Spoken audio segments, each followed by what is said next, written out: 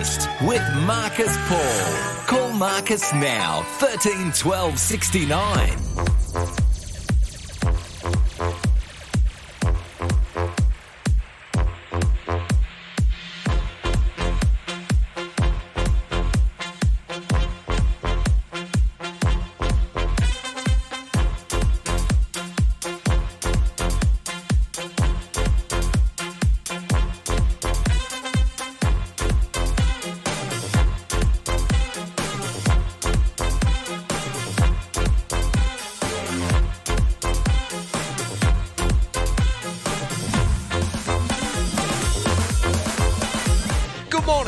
Welcome to the program. Great to have your company. Monday, January 25. It's Australia Day Eve, and I'd love to hear from you this morning. Let me know what's on your mind. 13 12 69. It's kind of the last week before things get back to normal. We've got kids returning from school holidays later this week, and we'll get back to normal next week as well. We'll be back to our 5 till 9 breakfast program when the King returns. John Laws, he's back next Monday. In the meantime, we're here till midday today on 13 12 69.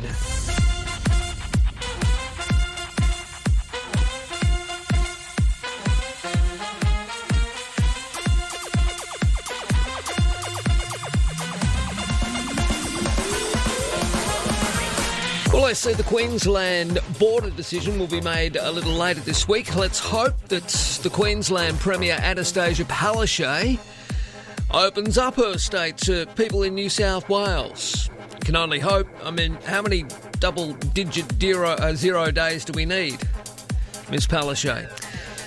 Let's get New South Wales, Queensland and Victoria open for business. I mean, Western Australia have reopened their borders. New South Wales and Queensland residents are now allowed back in, with the WA hard border falling.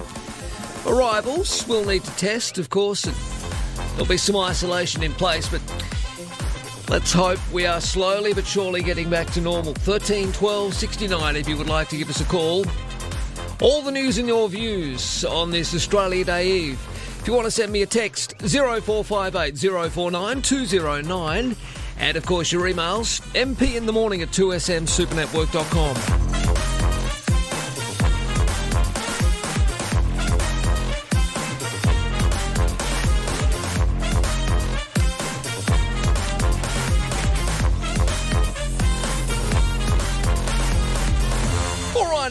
So, here we are on Australia Day Eve, or as some people still like to call it, Invasion Day. I don't like calling it that at all. I think it's divisive. But a lot of people do. I see the latest survey, this one that popped up this morning on our television screen. It's I think Channel 7 are running this one. They're certainly promoting it. 48% of us say that we do not want the date changed. Some 24% believe the date should be changed, while I think the remaining percentage say they couldn't care either way. How do you feel? 13 12 69, the telephone number. There's a lot of division going on, a hell of a lot of division going on at the moment. It's all a distraction. We had the Margaret Court incident. When I say incident, I mean with respect. She's a wonderful, wonderful tennis player, or certainly was. But who on earth would have thought it was a great idea offering this woman an Australia Day honour? In fact, the highest Australia Day honour that we have. Apart from Australian of the Year, I don't get it. I really don't. Margaret Court, as good and wonderful as she's been on the tennis court, I think she's been very divisive off it. And was always going to be the case that people would see red and there'd be criticism, etc.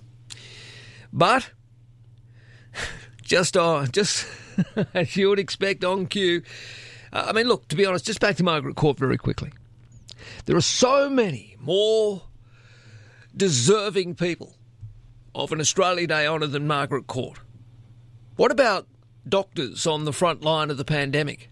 What about those who've been working tirelessly to keep us safe? Nurses, doctors, aged care staff. And then we can go back to the bushfires. What about the fireys? What about all of those who have supported Australians in their time of need? Why is it always the elites who seem to get the big awards?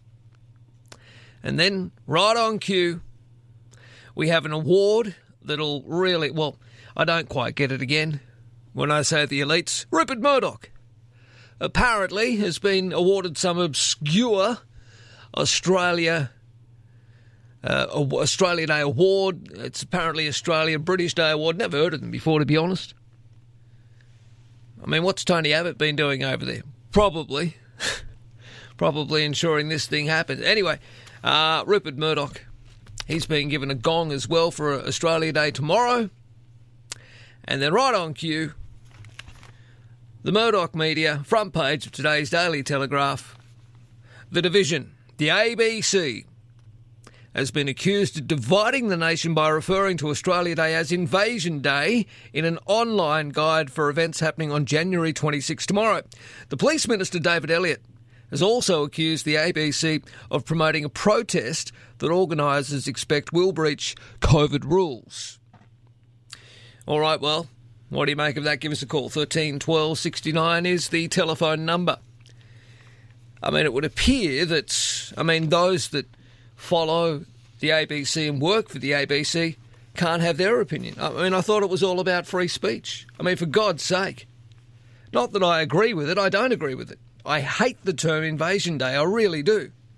But by the same token, shouldn't the ABC and those that work on her and those that support that line of thought, shouldn't they be able to air their views? Considering, Margaret Court's getting an award for God knows what for her work in the community. OK, well, I'd argue very strongly that Margaret Court has been just as divisive in the community as what the ABC's being accused of being.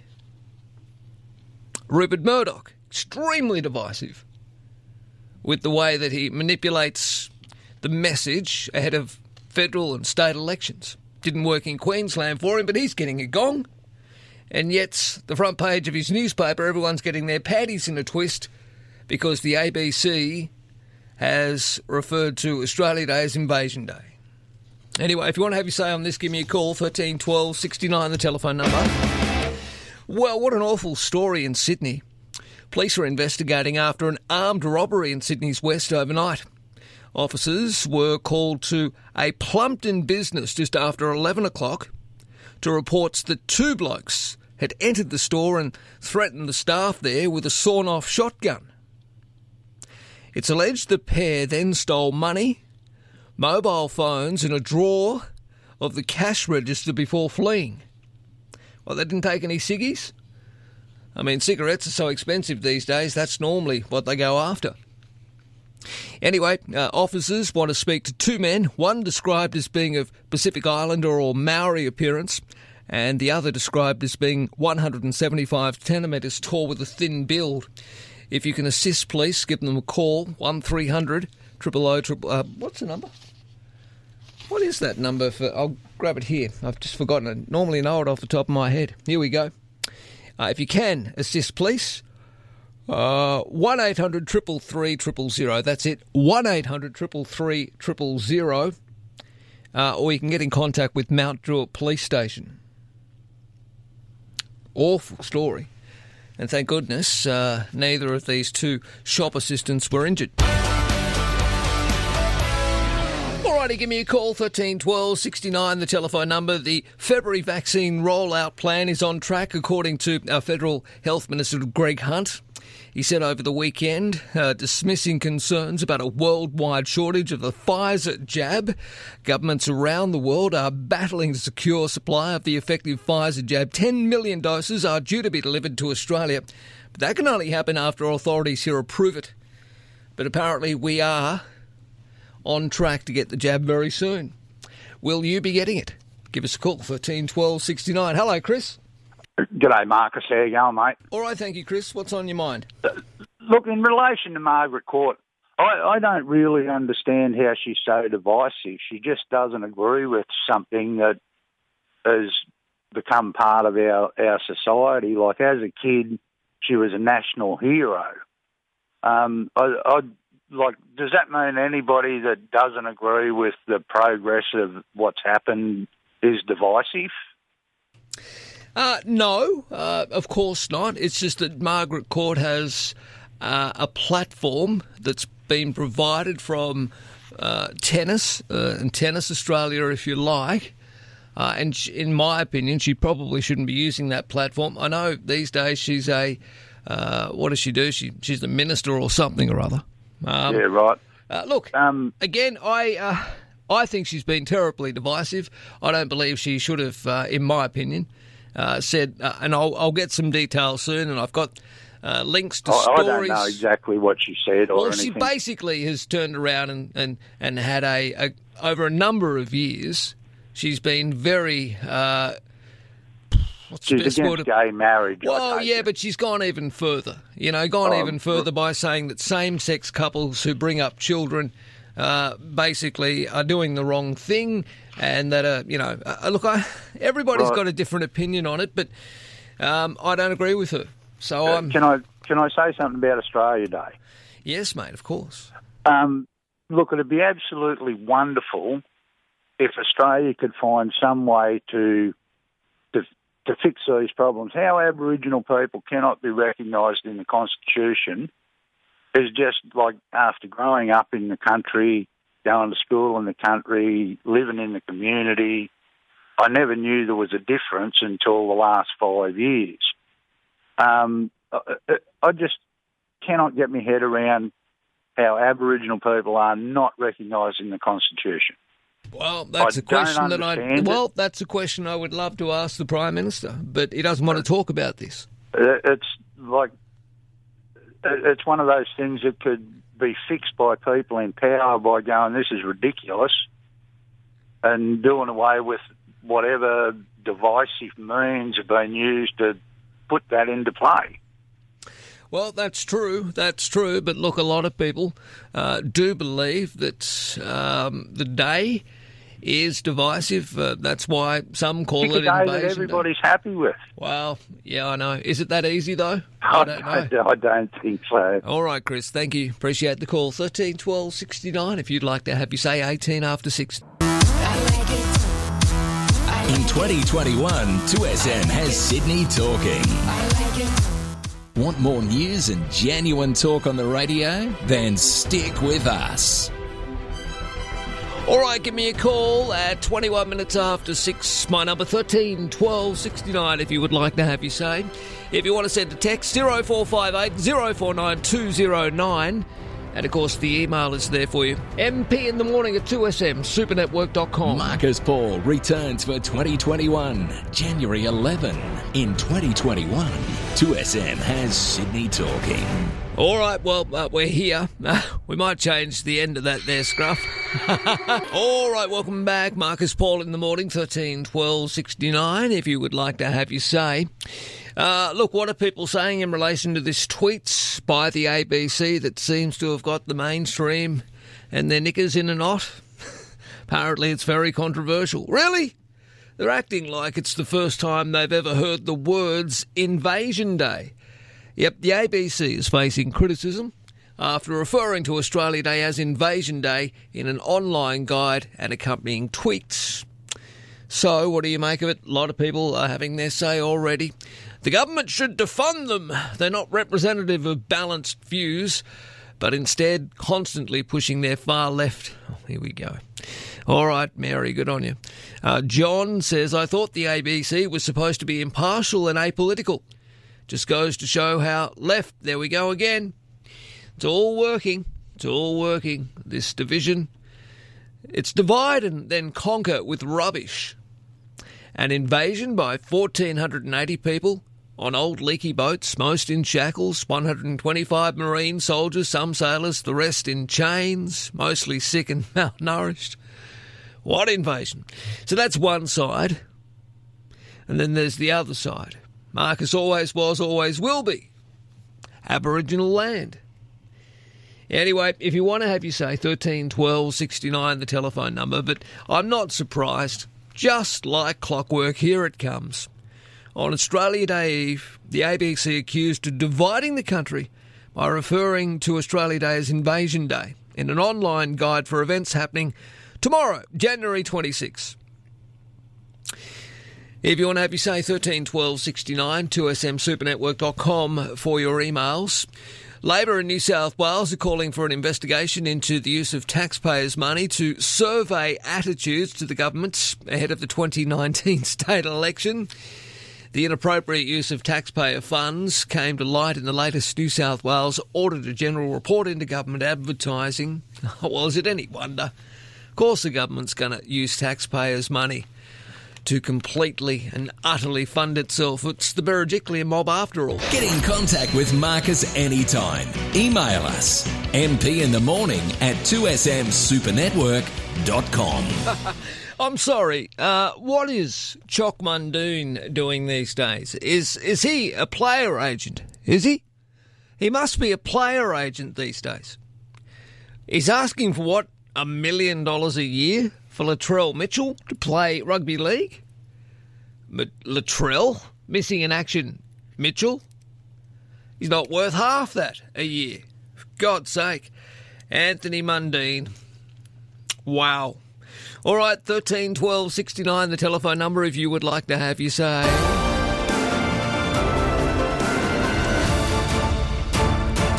I see Australia will pledge $1.5 billion over the next 5 years to help build a more climate-resilient world. Environment Minister Susan Lee is set to make the promise at an international summit hosted by the Netherlands. Australia will be among 118 nations included, with the money set to establish an agency to deal with disaster resilience and risk reduction. Is it money well spent? It's a lot of money, $1.5 billion over the next 5 years to help build a more climate-resilient world. I've got no problem with building a climate-resilient world, but I'd love to know where this money goes. As I say, the Environment Minister Susan Lee will make the promise at an international summit hosted by the Netherlands. We will be among 118 nations included, with the money set to establish an agency to deal with disaster, resilience and risk reduction. All right, so if Australia are pledging $1.5 billion, there's 118 nations. Let's just say, I don't know, even half of them pledge a similar amount of money. I can't even count that high. It'll be a hell of a lot of money. And you've got to wonder again, where does it all go? And will it change anything? 13 12 69, the telephone number. If you're into UFC, Conor McGregor's had the tripe punched out of him again in the last 24 hours. I think it's time to give up, Conor. Perhaps he looked a little worse for wear after being knocked out as well, and I see the internet has gone a little nuts on him as well, trying to make up a stack of memes, just like Anthony Mundine did when he hit the pavement and was put to sleep during a fight. They're all having a crack at him now. Research reveals an increase in young people experiencing feelings of isolation at key points of their lives. In the last 2 years, 34% of people aged 12 to 14 reported feeling isolated, up from 24%. If you're 12 to 14, this is what I don't understand. If you are 12 to 14 years of age, how does a 12 or a 13-year-old feel isolated? Is it because their mum and dad aren't paying them any attention? Is it because they don't have friends? Or they're socially awkward at school? I don't quite understand it. When I was 13, I never felt socially isolated. I don't know, maybe these kids need to get out with their mates and play cricket and ride their bikes and, build jumps down at the local park. Go and hit a tennis ball. Go and whack a golf ball. Go and do something that gets them involved in sport and involved in being around other people. There was also an increase from 42 to 50% for people aged 18 to 21. Well, again, there's plenty. Well, right at the moment, I guess it's a little difficult with COVID, but there are plenty of things you can do to get yourself involved in your local community. Hasn't there got to be a little bit of self-responsibility in all of this? Look, I appreciate and I understand that it can be a little difficult for some people. Anyway, Nick DeGunn from Headspace there says there are ways loved ones can help in critical periods. Well, of course there are ways that loved ones can help in critical periods. And that would include probably telling kids to perhaps get off their tablets, get off their computer games and come and sit down and have a chat.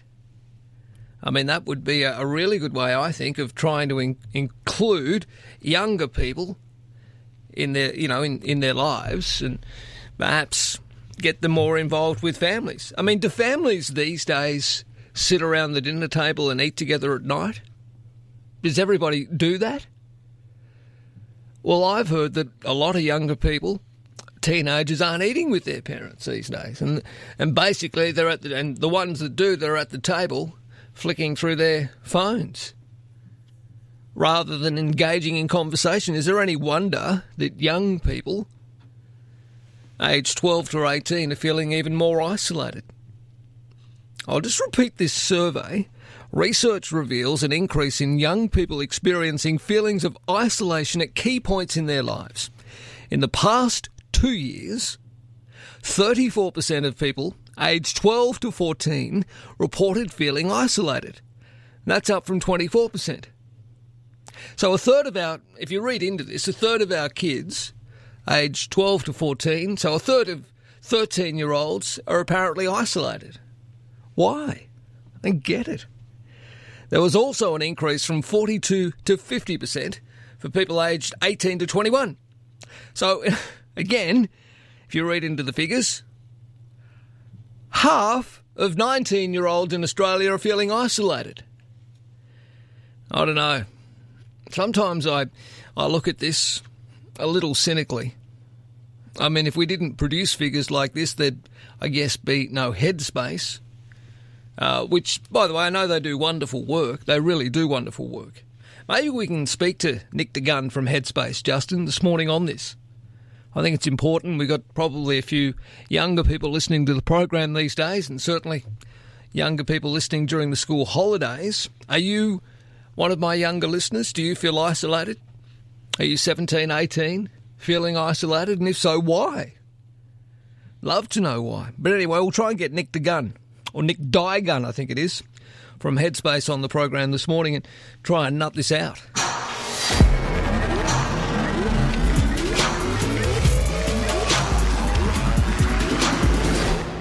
Still a lot of teaching vacancies in New South Wales, I see this morning, and it's causing some issues. New South Wales Secondary Principals Council President Craig Petersen says universities should work to resolve the issue.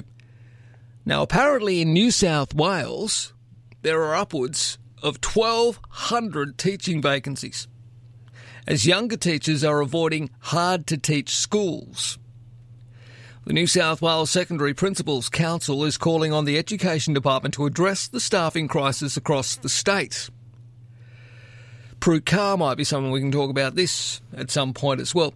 The state has upwards of 1,200 teaching vacancies, as we learn that apparently younger teachers are avoiding hard-to-teach schools. Well, that's probably because it's unfortunate these days, but, you know, a lot of these kids can't be disciplined, particularly in these hard-to-teach, if you like, for want of a better word. Anyway, we'll speak to Craig Petersen from the New South Wales Secondary Principals Council on this issue just after 7 o'clock this morning. But he believes that universities should also work to resolve the issue. Well, how will that work, Craig? I'll ask him after 7 this morning. Marcus Paul in the morning.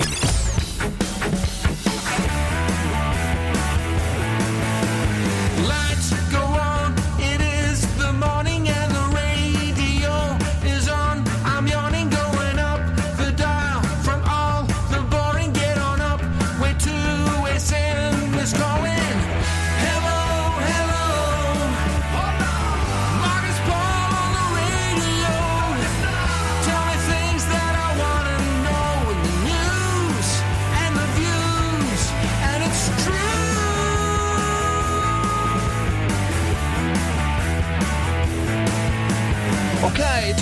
away from 713 12 69 is the telephone number. I've got a note here from Kate Washington, our hashtag Koala Warrior Labourer, once again highlighting the need for better health services in regional, rural and remote New South Wales after the shock closure of an aged care facility in Harden.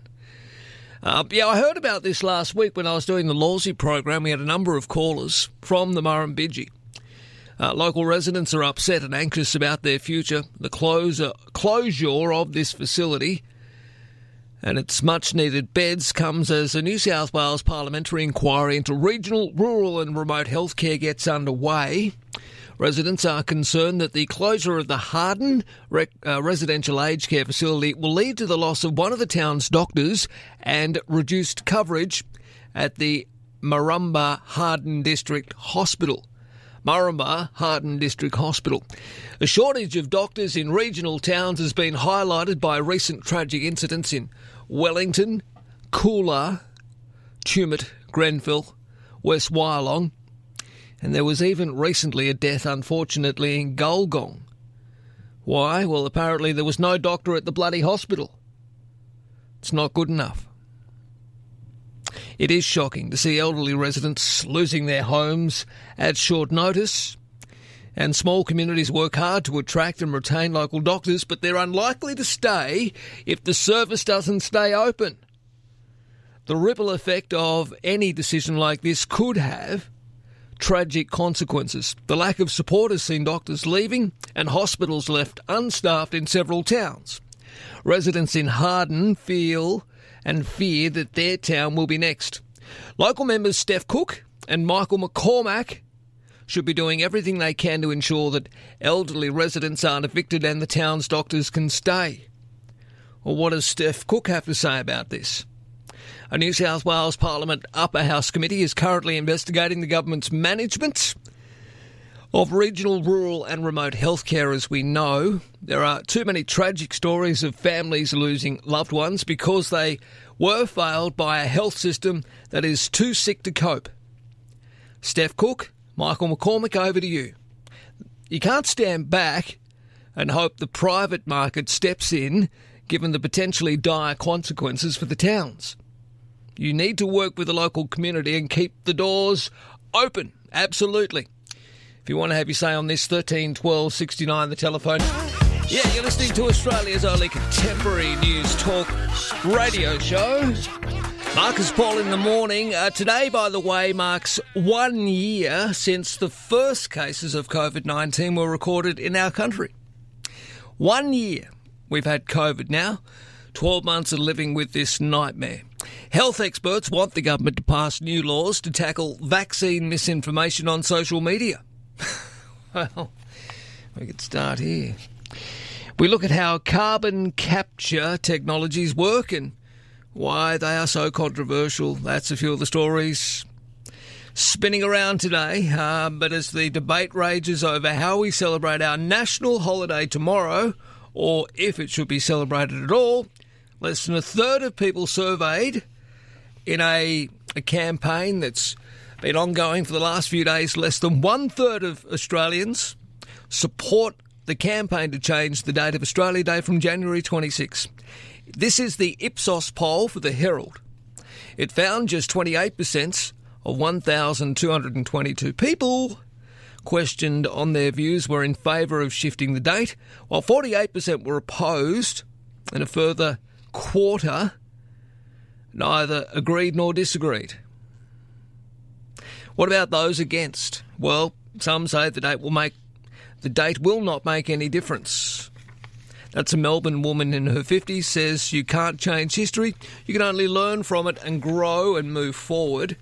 Meanwhile, a 23-year-old from Perth says changing the date would only cause more tension. Moving a date would not address all the problems. We need to go a lot deeper. What about those who are for the change of a date? A 31-year-old from Drummoyne in Sydney, Chloe Spillane, says she hasn't celebrated Australia Day on January 26 for the past couple of years. She thinks Australia Day should be celebrated at some point, but not on that day when it reminds the First Nations people of this country of quote-unquote Invasion Day. I think it's quite ignorant to keep celebrating a day when we know how much pain has been caused. That's one of those for the change in date. That's Chloe. She's aged 31. Look, the poll shows a generational divide. 47% of people aged 18 to 24 back changing the date. So nearly half of young Australians, by this Ipsos poll, nearly half of young Australians want to change the date, compared to 19% of those over 55. And despite only a minority backing a new date, 41% agreed it would improve Indigenous Australians' lives. Australia's only contemporary news talk radio program. All the news and your views. Marcus Paul in the morning. Okay, welcome back to the program on this Monday. It is Australia Day Eve on January 25 at 9 after 7. We'll go to your emails in just a couple of moments. But I see the New South Wales Secondary Principals Council are calling on the Education Department to address a staffing crisis across our state. We have around 1,200 teaching vacancies, as younger teachers are avoiding hard-to-teach schools. Well, the New South Wales Secondary Principals Council President is Craig Petersen, and I'm happy to say that Craig's on the program. Morning, Craig. Good morning, Marcus.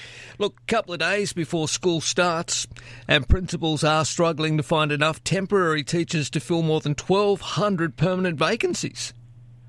Yes, absolutely. Even as we're speaking, there'll be principals in the schools not enjoying the last couple of days, their holidays, because they just can't get enough permanent or casual or temporary teachers to fill some of those vacancies.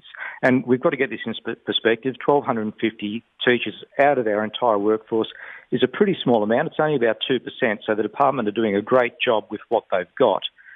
We simply haven't got enough teachers to fill those positions in those schools. 1,250 positions, we've got about 2,200 public schools in New South Wales, so, the figures aren't large, but the impact is. Well, it is. I mean, principals this week will be forced to increase class sizes, maybe even scrap some subjects because there aren't enough teachers. Look, that's a possibility. It would be something that a principal would be very loath to do, and that would be an absolute last resort. In the first instance, they'll draw upon their local casuals, if they've got casuals that they can draw upon locally. And, as I say, the staffing department, the staffing unit within the department is doing an amazing job at filling vacancies, but you can only fill a vacancy if you've got a body to put into that position. And we need the best teachers in our classrooms to make sure we're getting the best results for all of our kids, regardless of where their school's located. Now, these shortages are apparently spread across the state, but are most concentrated in the Metro North school zone. That encompasses the Northern Beaches, the Hills District and Mount Druitt, where there were 236 vacancies, as well as the rural south and west zones, including Albury, Wagga and Queanbeyan, where there are 194 vacancies. Are these in some of the, for want of a better word, more difficult schools? The vacancies, Marcus, are spread right across the state and right across the full context of schools. So we've certainly got some schools in isolated, rural, remote locations where it's very difficult to get teachers, partly because of largely because of the geographical isolation. We've got some schools in socially disadvantaged areas of the city, but schools on the Northern Beaches aren't socially disadvantaged. They're not geographically isolated, but the cost of living there is too excessive for a teacher, and the commute is a problem for us. Well, that's true, isn't it? Are we headed towards a bit of a crisis here? I mean, why can't we fill these vacancies with full-time teachers? Why do we have to keep relying on, I don't know, permanent teachers? I beg your pardon, part-time teachers, if you like. Yeah, look, it's a really complex issue, Marcus. One of the problems is simply teacher supply. We're not getting enough suitably qualified teachers coming out of universities across the broad range of subjects that we need. So in maths, science and technology in particular, it's very hard to find trained teachers coming out in sufficient numbers. So that's part of the problem. Part of it's around teacher workload and the changing nature of the job. The demands we're placing on our classroom teachers are greater now than they've ever been. And some people who come into the profession simply find the work too demanding, excessive, and they find other opportunities elsewhere. Yeah. Part of it is also around the changing nature of the way we staff and fund our schools, where we may have funding provided for short-term programs where we can't employ a permanent teacher. So we need to be using our local casuals to fill these temporary positions, which then means we don't have casual teachers for short-term relief when someone's sick or on leave. And that's where the equity funding comes in to create new permanent teaching positions. But, of course, they have to guarantee the position will be ongoing indefinitely. So that's obviously why it's led to hiring temporary and casual teachers on short-term basis in case the needs of the student body change. Look, that can certainly be an issue, and it's one of the few downsides of the equity funding. The equity funding is great and allows the principal and their local community to determine what the needs of their students are, rather than a one-size-fits-all formula across all 2,200 public schools. However, it does place demands on those casual temporary teacher position. So that is an unintended and a negative outcome of that policy. All right, good to have you on the program, Craig. I appreciate it. Thank you. My pleasure, Marcus. All right, there he is, Craig Petersen, who's the president of the New South Wales Secondary Principals Council. What do you make of it? 13, 12, 69. Are your kids going to a school whereby there is a teacher shortage? I mean, the surge of demand for temporary and casual teachers to fill vacancies in the permanent workforce will always make it hard for schools, particularly this year, to find relief teachers. The government, as we know, has committed to hiring some 5,500 additional tutors to help disadvantaged students catch up on learning they lost during COVID-19. That'll also have some bearing on the lack of teachers. It'll compound the crunch, absolutely. And according to Education Department spokespeople, the tightening of teacher availability in certain areas of the state can be put down to significant growth in teacher demand and differences between the location of teaching positions and the locations in which teachers are willing to work. Well, I mean, quite clearly, Craig said, if you look at the Northern Beaches, on a teacher's salary, not real easy to live up there, given the cost of living. Anyway, 13 12 69, the number to have you. Australia's only contemporary news talk radio program. All the news and your views. Marcus Paul in the morning. OK, we're off to the newsroom in a moment at 7:30, 6:30 Queensland time. Don't forget, we're here until midday today, but next Monday, the John Laws Morning Show returns, and we'll be back to our normal operation of hours 5 till 9 on The Breakfast Show. I haven't got time for Mick now. We'll have to grab Mick after the 7:30 news if we can, just because I'll rush him. Health experts are urging the federal government to pass a law which would monitor coronavirus vaccine misinformation on social media. The Doherty Institute in Melbourne wants the government to keep a list of the most popular virus-related material being shared on platforms. They say a continually updated list would allow health experts to identify and understand misinformation. Well, they need to look no further than Craig Kelly's Facebook. Marcus Paul in the morning. Please explain. Call Marcus now, 13 12 69. All right, Mick is there on the open line. Hello, Mick, how are you? I'm well, Marcus. How are you this morning? All right, thank you, boss. At 25 to 8, what did you want to say? Mate, many years working in and around the education system, I can tell you it's no surprise that Western Sydney is like this. It used to be policemen, sadly, we would say, go to work and get spat at, bashed, threatened. Families come and threaten them after hours. Their cars get trashed. This is now the job description of a New South Wales teacher in a high school in the western suburbs of Sydney. It's a very sad thing, and the schools can do nothing about it, really. They're powerless. What's happened is we have generations of these enclaves in Sydney, huge social problems, minority enclaves, large families where no one has ever had a job. That's the secret to it, is the job. You get paid more for not having a job when you've got a very large family.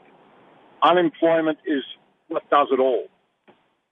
The young people have nothing to look forward to in life. They think this is their life. And the parents, what can the schools do about it? If the government and the parents won't do something about it, well, that's schools true. Have those children for several hours a day, then hand them back to those communities where it's just, there's no self-respect in many of them. A lot of them are great, hard-working families. They're trapped in these communities. What can a teacher do? have you seen the size of some of these young people in these enclaves in Western Sydney? I have. The young boys and girls? Yep, I have. And you've got a teacher fresh out of uni goes in there to be threatened and manhandled by them. Of course they won't go in there. Well, that's Who the is going to go problem. and educate those children? Well, that's true. That is the problem. I have known of school principals around Emerton, those sorts of areas, Bidwell, elsewhere, where they found it extremely difficult to have teaching staff come into these communities. Some last a matter of only weeks before they decide. The schools can do nothing. The schools can do nothing about. They can do very little. I wouldn't say they can do nothing, but they can do very little when the government keeps building these enclaves of people. And we know the key to everything. I heard someone talking recently about the keys to bridging the gap in Indigenous communities. It's all employment. It's jobs, jobs, jobs. You'll then have better educated kids. You'll have better health outcomes. You'll have better everything when people are working. When you continue to pay someone more to have 10 or 12 kids and they get to go to work, give them a big Toyota coaster to drive them around in, why would they work? Well, Really, it's a very very good point. sad. All right, great call, Mick. Appreciate it. Thank you very much. Ladies and gentlemen, Morning to everybody. breakfast with Marcus Paul. At breakfast. Ready to go. Call Marcus now, 13 12 69. All right, very soon, Nikki Fay joining us on the program. Nicole, of course, our social media expert. Now, I want to find out what we need to do to promote Australia Day on our socials. What sort of ideas? What should you be communicating, etc.? We'll do that with Nikki in just a couple of moments. Right now, Keith Urban and Pink together. One too many on Marcus Paul in the morning. One too many, Marcus Paul in the morning. I've had one too many. Give me a call, 13 12 69. Before we go socially speaking with Nicole, let's go to James. Hello, James. How are you? Oh, I'm good, thanks, Marcus, and you're looking well. Thank you, mate. In regards to Australia, you're never going to appease everyone, right? You can never please all the people all the time, so I usually just stop it. But my main concern is, as Jacinta Price wrote over the weekend, what changing the date, how's that going to help an Aboriginal community?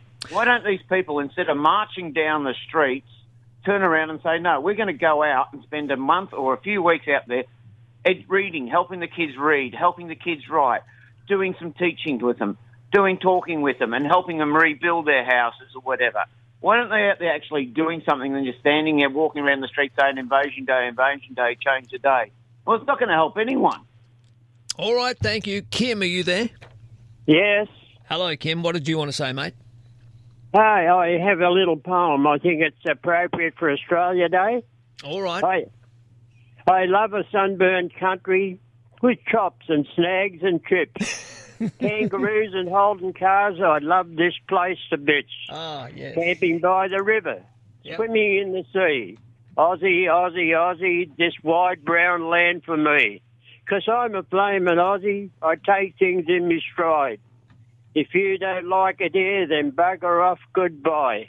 Because we Aussies all have Australian pride. Thank you. That's not bad. Not bad. Thank you, mate. We might play that back a little later on the Lawsy Show. And what I am going to play very soon too is the Hey Ya version of Australia. I think we've got it somewhere. We'll find it in just a moment. Just quickly, before I go to Nikki again, for socially speaking, Jacinta Price over the weekend, my earlier caller mentioned that she made some very valid comments. Here's a summary of what Jacinta said. Remote and very remote Indigenous communities have become victims of a wicked problem, a combination of high-impact factors that, when pulled together, are having devastating effects on communities. Education and employment rates in remote and very remote Indigenous communities put them on par with countries such as Afghanistan, a nation devastated by 19 years of war.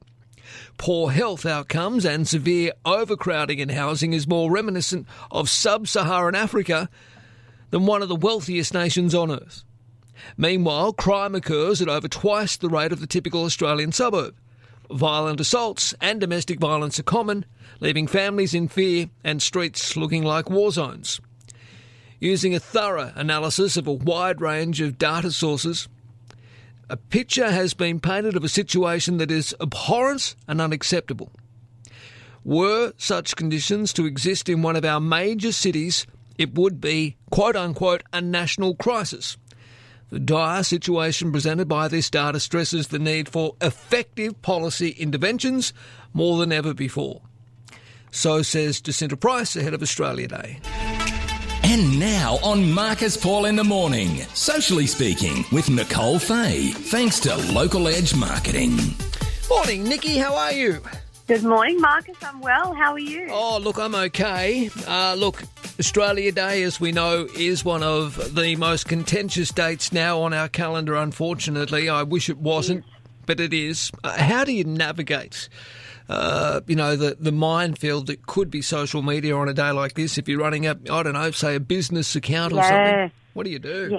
Yeah, look, you're absolutely right there, and there really has never been years where it's more critical to ensure that your business communications around Australia Day are absolutely spot on. So I think my best advice today is to make sure that as a small business owner, you're really staying true to your brand and your business. And look, what can be a good idea is if you don't go in too deep about Australia Day and you perhaps maybe, create it. It's a good way to get creative. Sure. You might want to take a look back at the history or, the story behind the business. You might be, Australian made. You might have your products made here. You may employ an all-Australian workforce, for example. That's a really good point. Because you steer away from the controversial aspects of what it is, and you perhaps generate some pride. We have Australian-made products on this Australia Day kind of thing. Yeah, and there is absolutely nothing wrong with that. So I think being authentic, staying true to the brand, and just communicating about your team. And look, what's really important as well is making sure that you actually use that communications piece as a tool to let your customers know if you are you're closed on the public holiday. I know, Marcus, you and I may be two of the only people working today, it feels like. Yes. Whereas, a lot of Aussies took the Monday off. Yep. Make sure that your customers know that today on your socials. Good Pop point. up a gentle reminder, with some iconic Aussie imagery, some kangaroos in a field. It's such a great way to get creative and just keep to the point of what you want to communicate about your business, and I personally wouldn't stray too much further off that. No, definitely exactly. not for business. No, I agree. Yeah. It's different for me. We're in the business of getting reactions, and boy, do we do that on my account. But look, yes, I think if you're running a business, the best thing, safest thing, is to try and not get into the politics of Australia Day. Certainly not. No. It may backfire on you. Yeah. Definitely. Look, save it for your personal accounts or, keep it to yourself, talk amongst your friends. But with your business and your brand, it's really important that you stick to your strategic comms that you have in place for the business and you definitely don't pull it into anything a little bit too murky or controversial. The last thing you want to do is upset any of your customer base because that's lost money.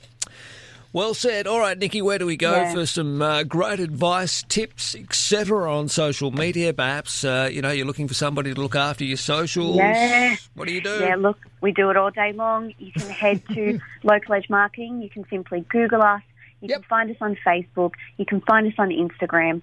Always happy to help. Got a brilliant team. All right, good to catch up, Nikki. We'll talk to you again next week. Thanks, Marcus. Have a good day. You too. There she is, Nicole Fay from Local Edge Marketing. She's our social media expert on the program.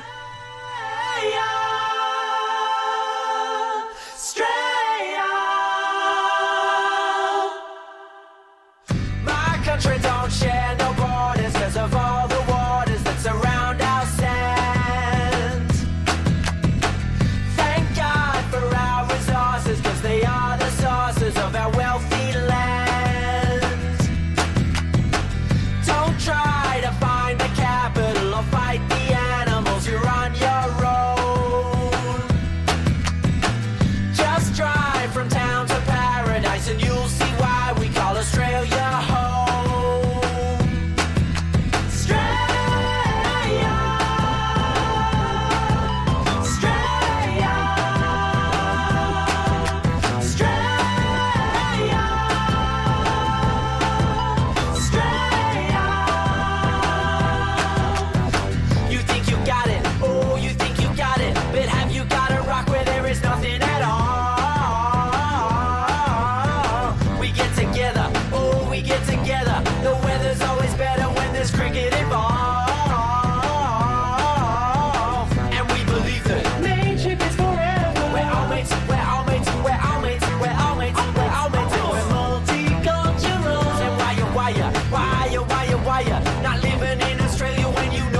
so happy here.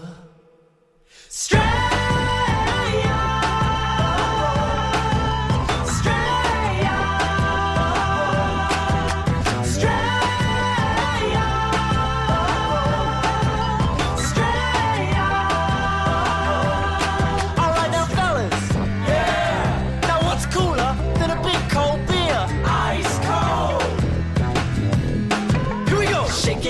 Shake it, shake it, shake it, shake it, shake it, shake it, shake it, shake it, shake it like a Polaroid picture. Shake it, shake it, shake it, shake it, shake it, shake it, shake it, shake it, shake it like a Polaroid picture.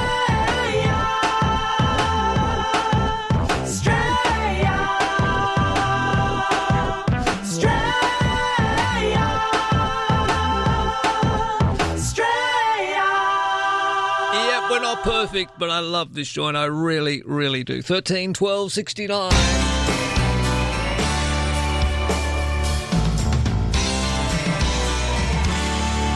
Marcus Paul in the morning. Hello, Adam. How are you, mate?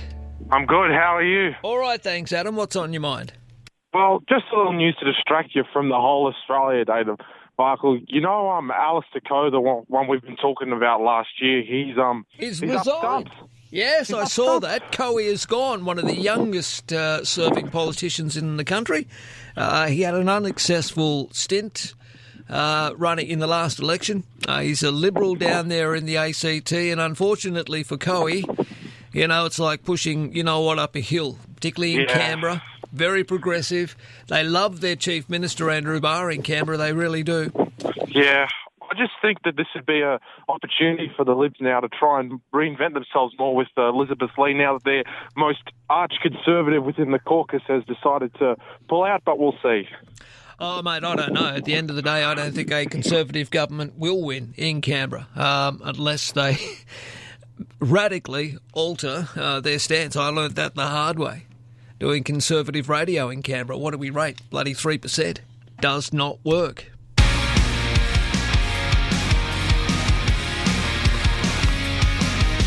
Well, a little over 3. I think I was up around 7 or 8 by the time I left the joint. But anyway, hello, Rita. How are you? I'm very well, Marcus. And yourself? Good, thank you, Rita. What's on your mind? Oh, well, I'm glad you survived yesterday. So did I. I was out west as well. So hot. And last night I tossed and turned. I even had the fan on, but I still had a shocking night's sleep, I think. Well, we were coming home and it was like 39 degrees when I left my mum's place out at Maryland. Yeah. And as we were coming over to the northern beaches, because this is where I live, the temperature, by the time we got home, it was like 30 degrees. But we had a beautiful cool breeze last night, so we managed to get a little bit of sleep. So, yeah. But I just wanted to talk about that great song you just played. That is fabulous. Oh, you like that, do you? The Australia just parody? Popping around the bedroom here. It's so cool. How creative. It's very good. Well, you haven't heard it before? No, I hadn't. Has it been out before, has it? Oh, yes. It's a parody done to the song of Hey Ya, and obviously it's very Australian. I'll play it again before we knock off, okay? Oh, great. Thank you so much, Marcus, and you have a great day tomorrow. And to all the 2SM people, have a great Australia Day. I love it. Very kind of you. Thank you.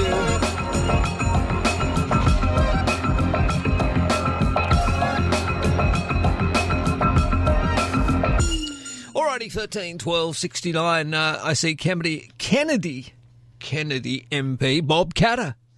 Yep, the bloke with the hat. He's calling on the government to address the ongoing suicide crisis in the veteran community.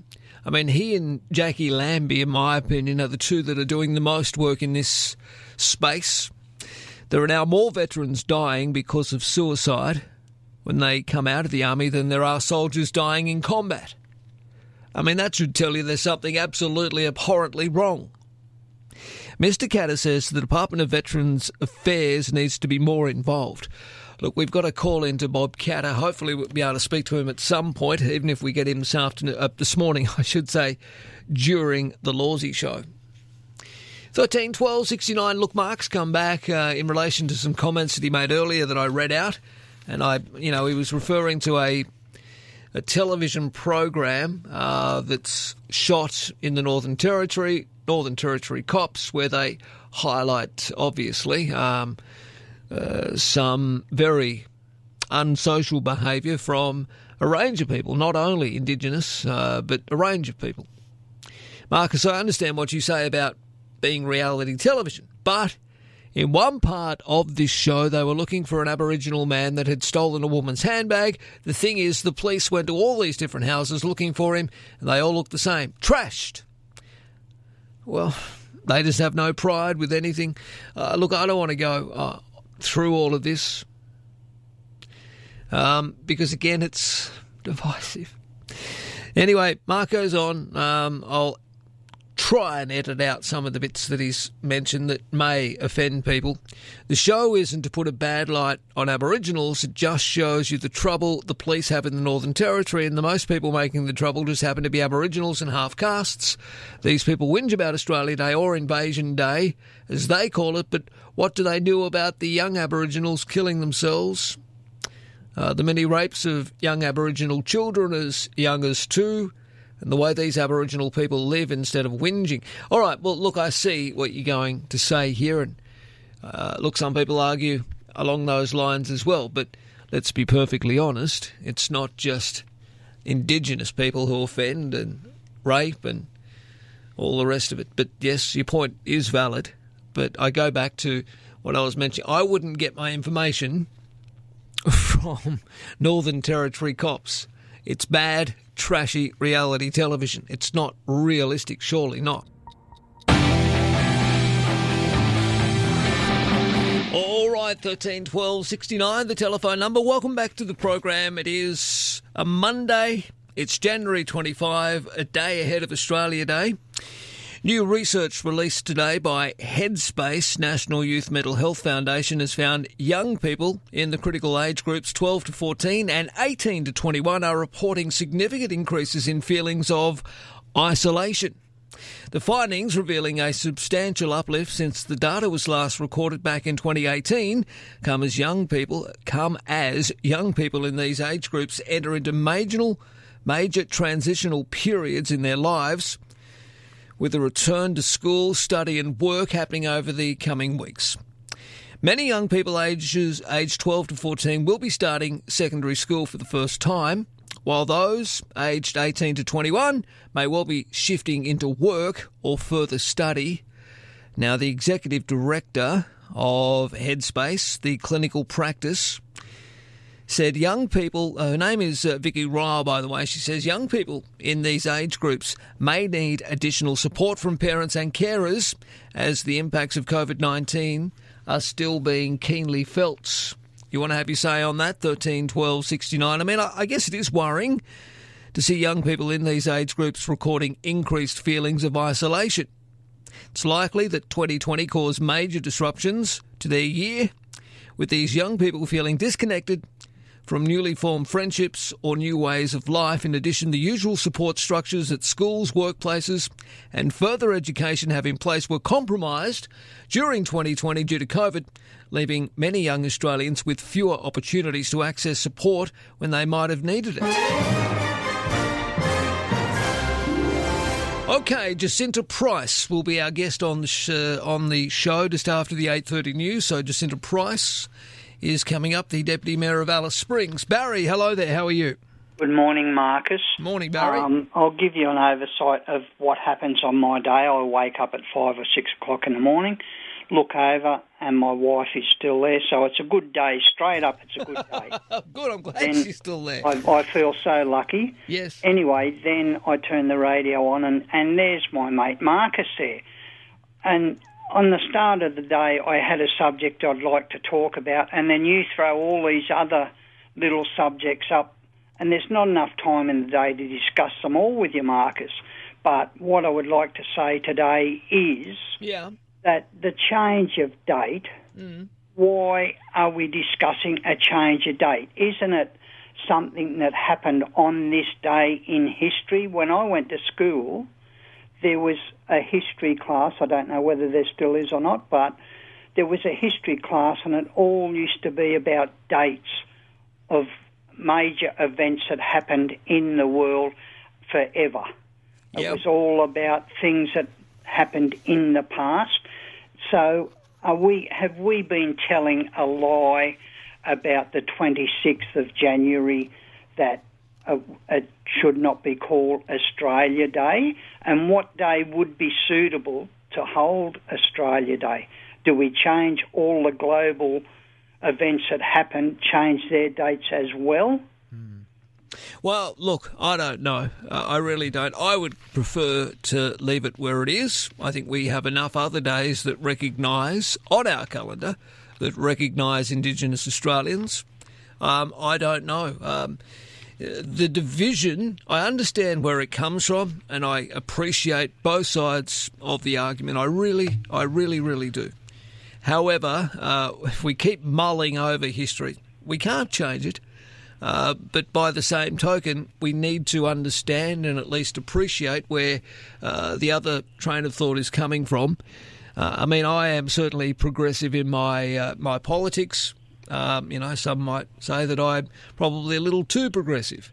But, whether you're conservative or otherwise, at the end of the day, we need to appreciate there has to be a way forward where Australians can unite on this occasion, being January the 26th or Australia Day.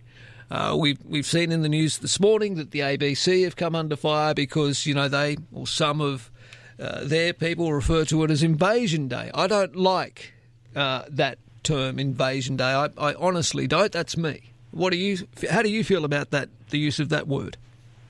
Marcus, it's just a word of convenience. The other side, opposition, we're not allowed to say Aboriginal people anymore because we are well, you can on this classed program. as racist. No, well, you can on this program. I don't. Yeah, well, there's a side that we, a lot of the time of our being here, we have bent over backwards trying to bring them into our society. We're throwing just so much money at the problem, the supposed problem. Well, there's definitely a problem. They choose not to want to be part of who we are because they need people to feel sorry for them. There's some outstanding Aboriginal people around, and every time I hear them speak, I just think to myself, how inspiring are they? They are very, very well-spoken, intelligent people, but unfortunately, a lot of the other people in their group don't want to assimilate, Marcus, and that's just saying it how it is. All right, no worries. We'll leave it there. Thank you very much. Marcus Paul in the morning. Email Marcus and follow the show on social media by going to 2sm.com.au. Alrighty, 8:15, 7:15 in Queensland. Well, as we prepare to roll out a COVID-19 vaccine, health experts are urging federal parliament to pass new laws to combat misinformation on social media. The Doherty Institute is among several organisations to have signed an open letter calling for a live, real-time list of the most popular pandemic-related material being shared online. This list would be used by medical experts to identify and correct misinformation. Well, what do you say to this? I mean, I'm all for free speech, but again, regular listeners to this program would know that I don't allow misinformation in relation to COVID-19 being broadcast on my programs, quite simply because I believe that it's dangerous and irresponsible. Look, with a rollout already underway overseas, digital vaccine certificates have been proposed as a way of allowing large numbers of international students back into our universities without the need to quarantine. There are around 164,000 international students enrolled in our unis who can't enter the country. The plan will rely on linking vaccine certificates to a new digitised system for incoming passenger cards to be rolled out this year. But I see Education Minister Alan Tudge stresses the scheme would depend on several conditions, such as the vaccine being able to stop the spread of the virus, in addition to the illness itself, which is not yet known. But the pandemic, I guess the economic impacts of the pandemic extend far beyond the tertiary education sector. According to an analysis by the Australian Institute of Superannuation Trustees, around 1 million workers under 35 have cleared out the majority of their superannuation in order to stay afloat over the past year. Super funds and unions say this young cohort needs special attention and are calling on the federal government to hand out $5,000 to low-income earners to go toward retirement. Well, what do you make of that? I mean, do you agree with that? Super funds and unions say the young cohort who've cleared out the majority of their super need special attention, and there are calls on the federal government to hand out $5,000 to low-income earners to go toward retirement. Can we afford that? I'm not sure.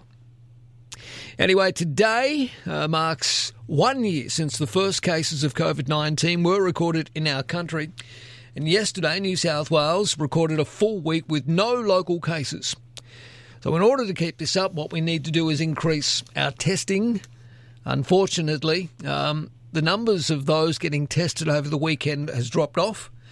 And we've got a couple of warm days on the way. Australia Day public holiday tomorrow. It's going to be warm to hot in a number of areas. And look, authorities are probably rightfully concerned that there'll be a number of people who won't socially distance and that we may well see a spike in the number of cases. We can only hope not. Dennis, good morning. How are you? Morning, Marcus. How are you? All right, thank you, Dan. What's on your mind, mate? Mate, you were talking before about sitting at the table and having meals. Well, yes. I mean, that's the story from Headspace is that young Australians aged, let's just say on average 13 and 17 are feeling more isolated than ever. I don't understand why. Well, mate, when my grandkids come here, they sit at the table to eat. There's no walking into the lounge room. And when they come in the house, I've had a little box made. Yeah. It's got their names on it. Their mobile phones go in that box until they're going home.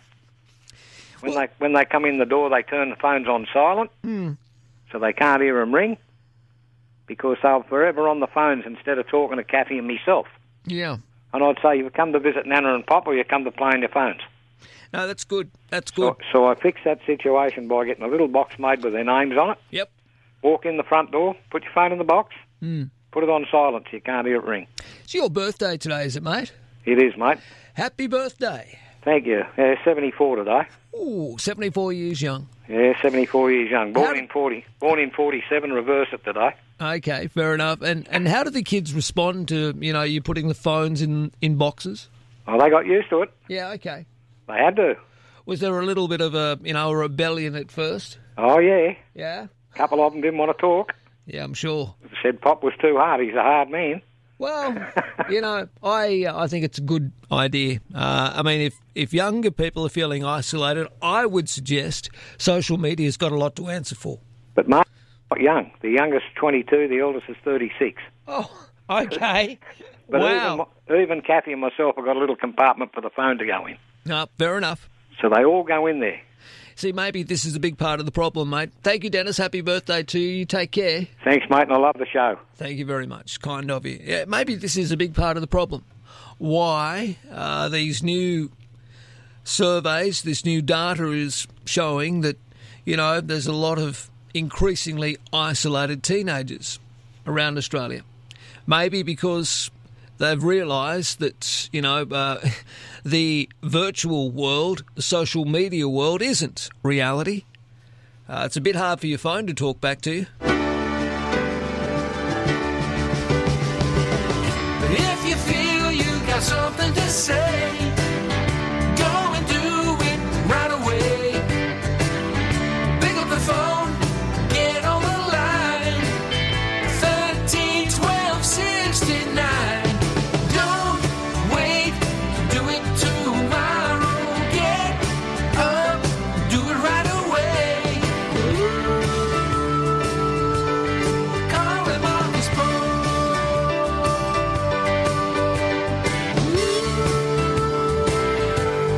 Call him on his phone. Yeah, I'm just reading this. I can't believe it. God, we spend a lot of money on defence. We're a non-nuclear country, so I just don't understand. The federal government will today announce $1 billion in funding to begin a project that will see the Navy fitted out with advanced guided long-range weapons to defend against maritime threats. Okay, we're going to spend $1 million against potential maritime threats. That's fine, but I mean, we're not nuclear armed, our country. That's why I get so frustrated every time. And I'm not suggesting we should be. I mean, we're at the, we're basically at the mercy of our allies who are nuclear armed. Anyway, another $1 billion spent toward more big missiles. That's probably why ScoMo was there last week with his missile in his hand. Now on Marcus Paul in the morning. I have always believed in miracles. The latest from the capital. With Christina Rosengren. Good morning, Christina. Good morning, Marcus. Welcome to Monday. How are you? I'm well, thank you. How are you? Look, I can't complain. It's Monday and Treasurer Josh Frydenberg assures us that shortages of the Pfizer COVID-19 vaccine overseas are unlikely to affect our rollout, I see. Yes, so you may have heard that Italy is currently threatening to sue Pfizer for breach of contract, and that's after the pharmaceutical giant announced that it was temporarily slowing supplies of its COVID-19 vaccine to Europe to make some manufacturing changes. So Italy's argument is that it's drawn up its vaccination plan on the basis of Pfizer's contract with the European Commission, and such delays are unacceptable. And there are several other European companies making similar complaints. And I'll also mention that AstraZeneca, which is the vaccine candidate we have purchased the most of, it's cutting deliveries to Europe by 60%, also because of production problems. So both companies seem to have similar issues. But Treasurer Josh Frydenberg has sort of moved to reassure Australians that this won't affect the government's plans for a national rollout of a COVID vaccine here. Yeah. And he told reporters yesterday that we're still on track to receive vaccines in mid to late February, so next month.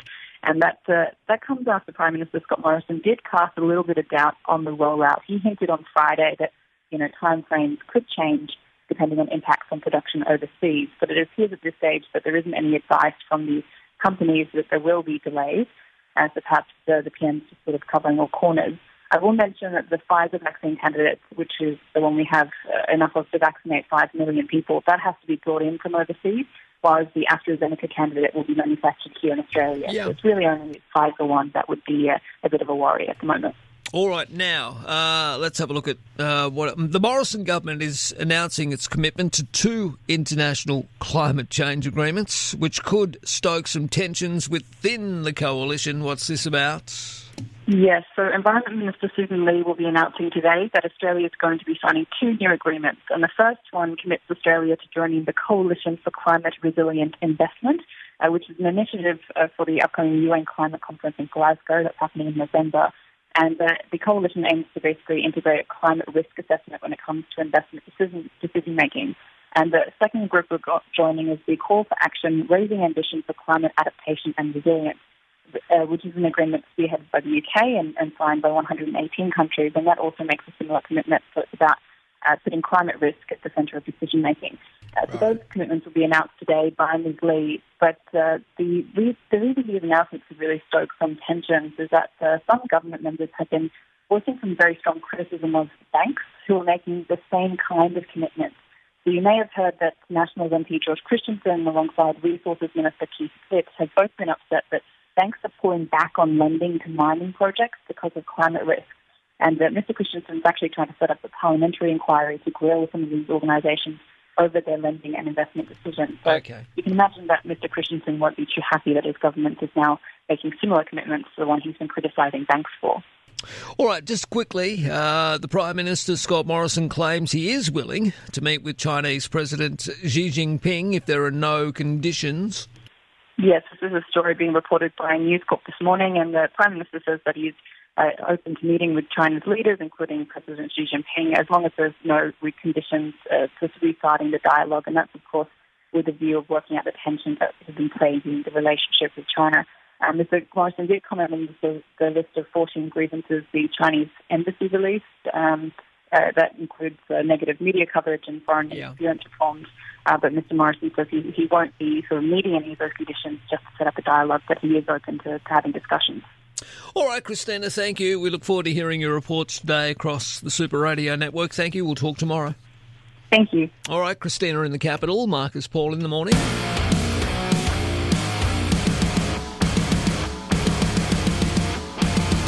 Okay, 8:30 news, 7:30 in Queensland, just a couple of moments away. And then I want to talk about this wonderful new policy paper written for the Indigenous Research Program at the Centre for Independent Studies by Jacinta Price, Worlds Apart, Remote Indigenous Disadvantage in the Context of Wider Australia.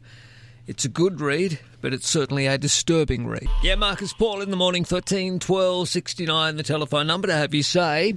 It was a great chat with Jacinta Price. I thought I'll play a little bit back of some of her best points when we take over the Laws Show. Well, not too far away, just after 9 o'clock, 8 o'clock Queensland time.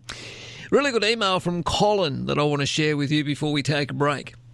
G'day, Marcus. I have 4 children that have gone through Emerton Public School and 1 daughter that's in the high school. We've lived here for 20 years. Everyone works. We own 3 houses outright, don't have debts, credit cards, and have sufficient funds in the bank. We have neighbours at Lethbridge Park that are in a similar position. Large proportion of the Mount Druitt area these days is privatised. The Housing Commission has sold off plenty, and there's just one here, there, and along a street now. This 10 or 12 kids, haven't seen that, mostly just a few. Emerton has the best new shopping centre around now, as well as other facilities. The area is being taken over for the size of the blocks of land these days. Very little for sale. I enjoy the show, Marcus. Thank you, Colin. That's a really good email. And look, yes, I was hoping somebody from Western Sydney would ring up and defend them. Look, it's fair to say there are still areas of disadvantage out there around Emerton, Colleton, in that general area around Mount Druitt. But having said that, I mean, all you need to do really these days is take a train ride between Parramatta and Penrith. You can see very clearly, the amount of housing developments that are taking off along the Ryall corridor. Older homes. I mean, I have friends that have blocks of land with old homes at St Mary's with developers knocking on their door offering them millions of dollars because the blocks are so bloody big. I mean, if you own a block of land in Mount Druitt, St Clair, St Mary's, Colleton, Emerton, these sorts of areas, you're literally sitting on a gold mine. Anyway, thank you for that. Appreciate it. 13 12 69, the telephone number. All right, very soon after the news, we'll come back with the John Laws Morning Show. We've only got a week or so to go of Lawsy, and then John himself will be back, of course, next Monday, being the first day of February. Meantime, we're actually on air again tomorrow for the breakfast show. We'll be through 6 till midday for Australia Day tomorrow. Oh, for my caller as well that rang earlier and asked for me to replay that national anthem of Australia. Yeah, that's great. Done to the song Hey Ya. I'll play it during the Lawsy Show after 9 o'clock. All right. News next. Marcus Paul filling in for John Laws. Call 13 12 69.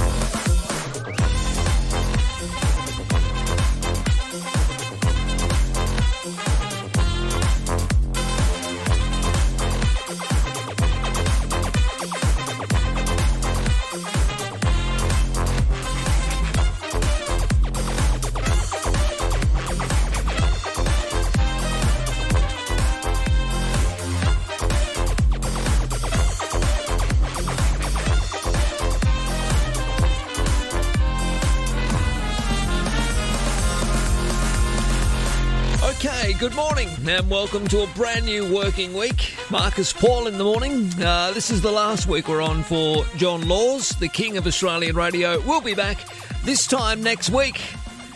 Aren't we looking forward to welcoming Lawsy back? Yep, he'll be back for his 70th year of broadcasting. 70th year of broadcasting. Amazing. Anyway, one more week. So give us a call. Let's talk Australia. There's plenty on. 13 12 69 if you'd like to have your say. If you want to send me a text number, it's the same one you text to Lawsy. 0458 049 209. And, of course, if you would like to send me an email, mpinthemorning@2smsupernetwork.com. That'll get directly through to the studio here at 2SM Sydney as we broadcast around Australia on the John Laws Morning Show.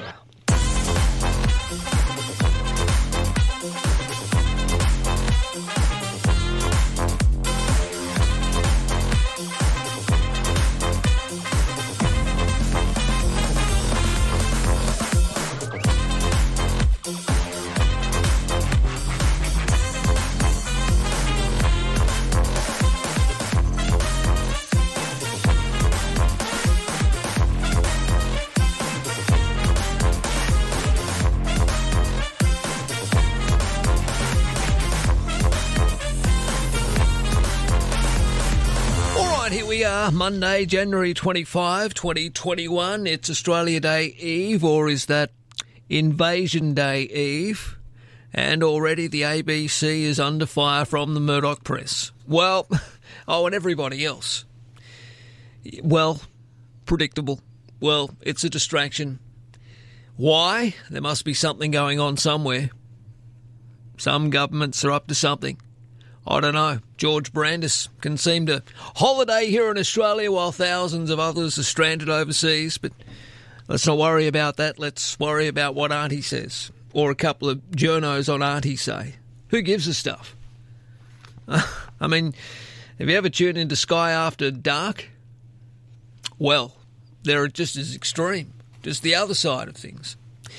Anyway, thousands of Australians are stranded around the world, desperate to book flights home. Time and time again, they get cancelled. But our High Commissioner in London, Bookshelves Brandis, managed to get home for Christmas and the summer. I mean, sorry, this is a bigger story than Auntie's Oz Day rift, which is more rubbish from the Murdoch press. Isn't it the core responsibility of the High Commissioner in London, George Brandis, to look after Australians living in London? There are thousands of them still trying to get home. Good on you, George, as long as you're all right, mate.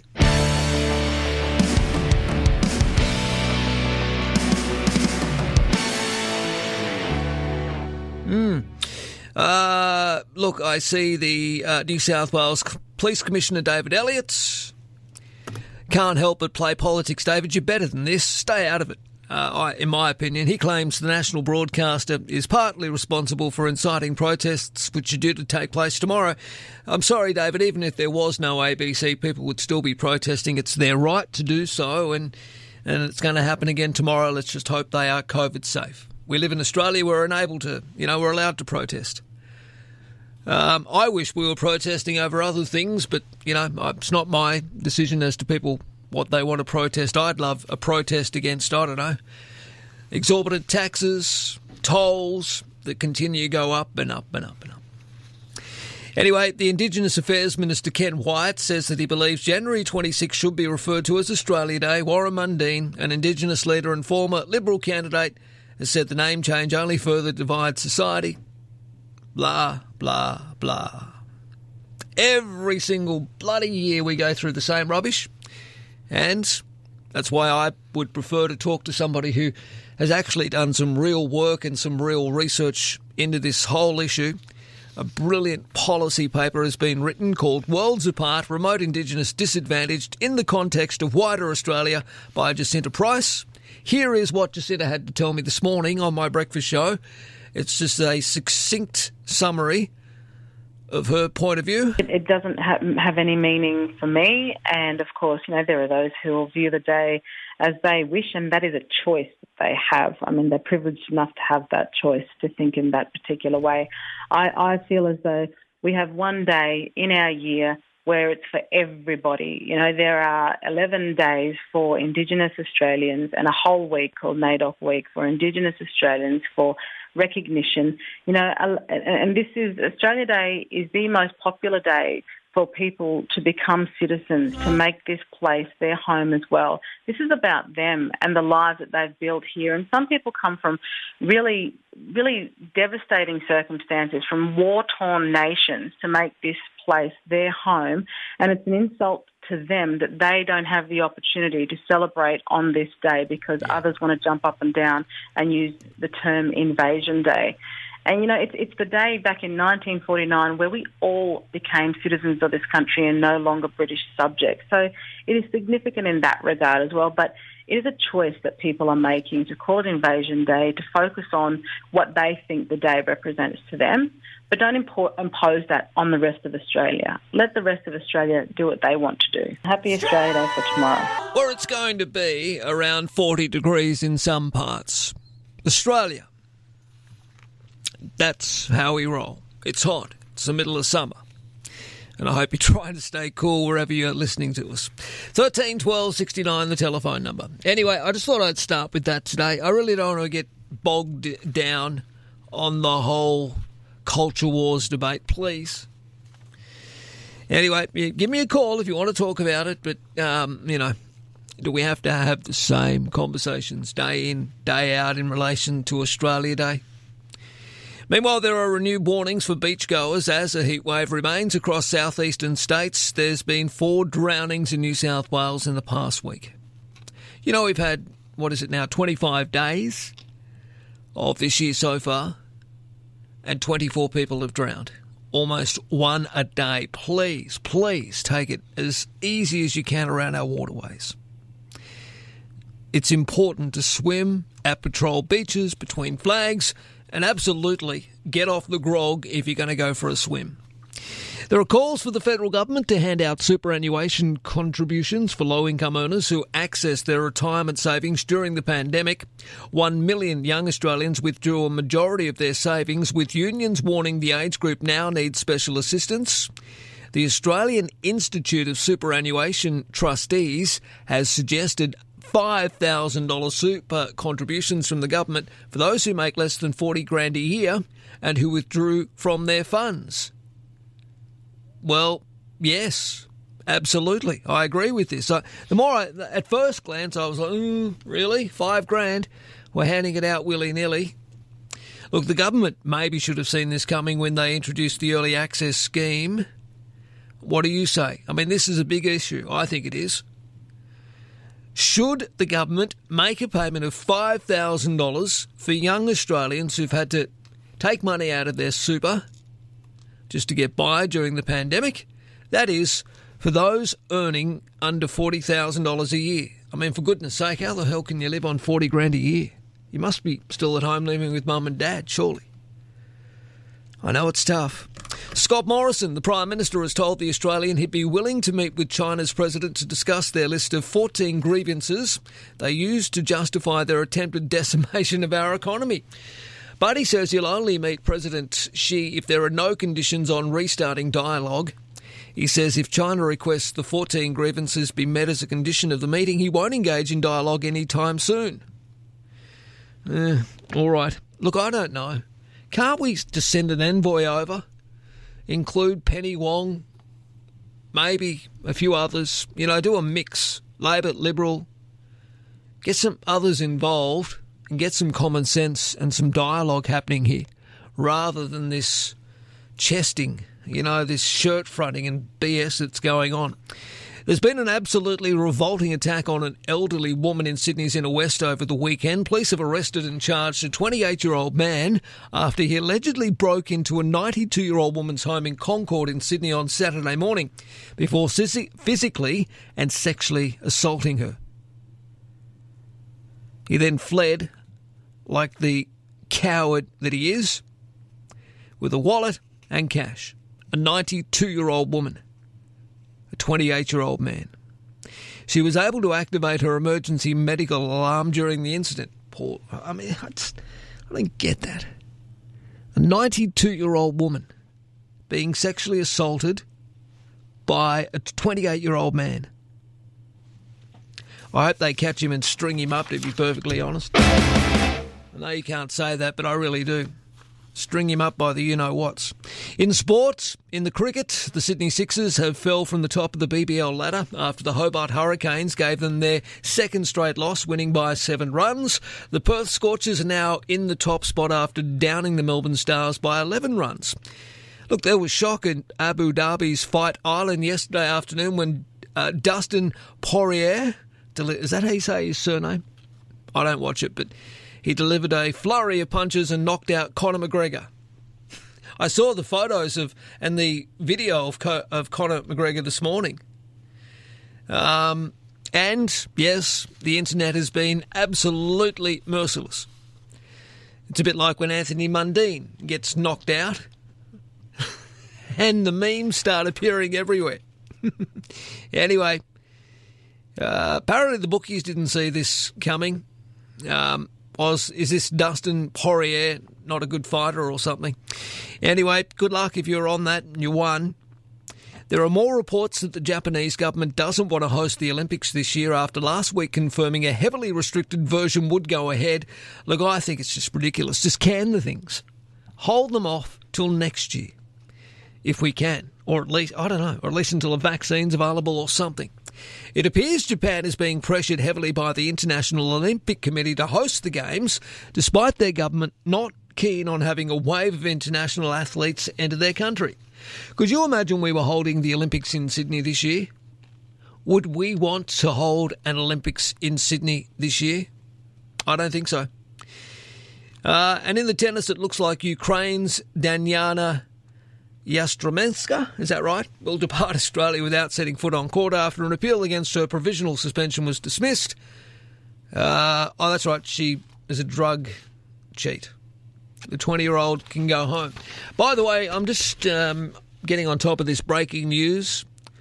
The Prime Minister is currently speaking on national television. I might go to him. The Pfizer vaccine has been approved. The TGA says it meets safety, quality and all standards. So let's go to the Prime Minister, Scott Morrison. So far, over the course of this summer, despite some very serious threats, working together, we have so far been able to avoid and prevent a third wave of COVID-19 here in Australia.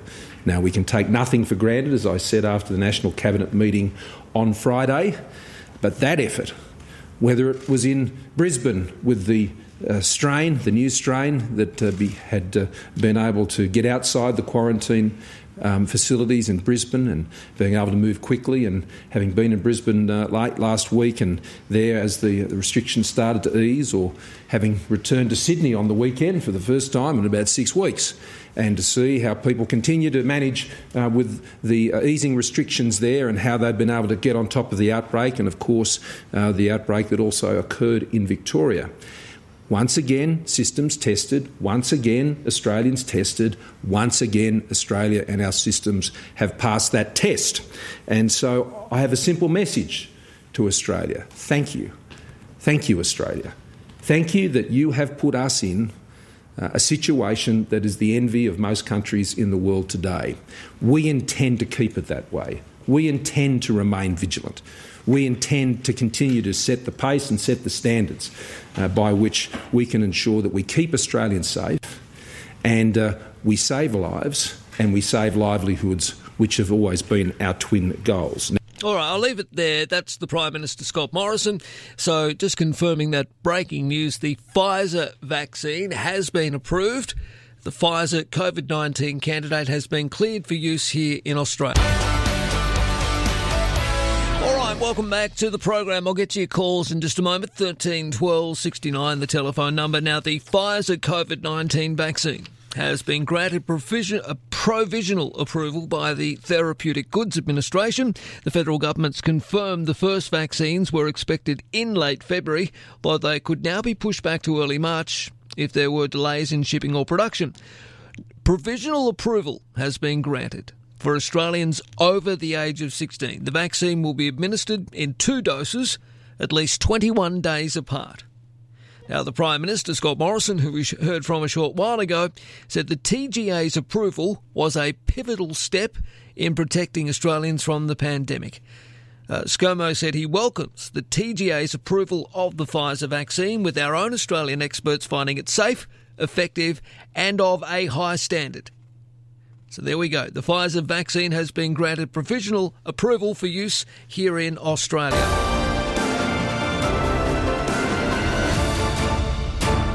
And look, all this comes as health experts urge the federal government to pass a law which would monitor coronavirus vaccine misinformation on social media. I mean, they don't need to look too far.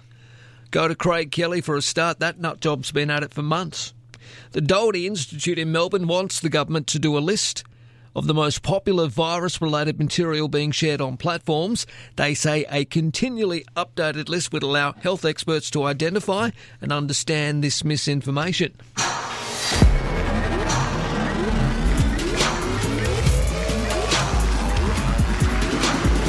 All right, let's go to your calls. Hello, Bob. How are you, mate? G'day, Marcus. How are you, mate? Well, thank you, Bob. What's up? I was talking to a friend of mine not long ago about vaccines and that. Yeah. He reminded me that that the government signed up for AstraZeneca to the tune of $1.7 billion back in September. Yes. Yep. Well, what happens to that deal? Is that gone through? Do they have to pay that money or what? Well, there'll be... so the problem is we need not only the Pfizer vaccine, but we will also need the AstraZeneca one, because the Pfizer one won't be enough. So, yes, I assume once it's approved by the TGA, just like this vaccine this morning has been, then it will be readily available. Will you be getting it, do you think, Bob?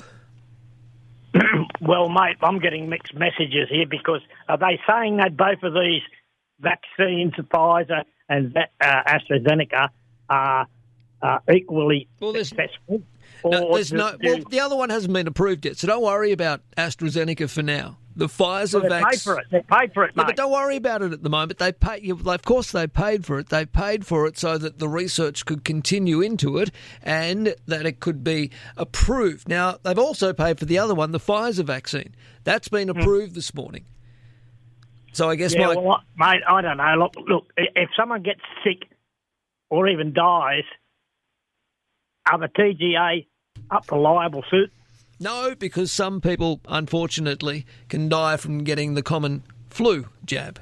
So, no, that's a ridiculous statement. Again, I think you're heading down the anti-vaxxer line, and I don't want to talk about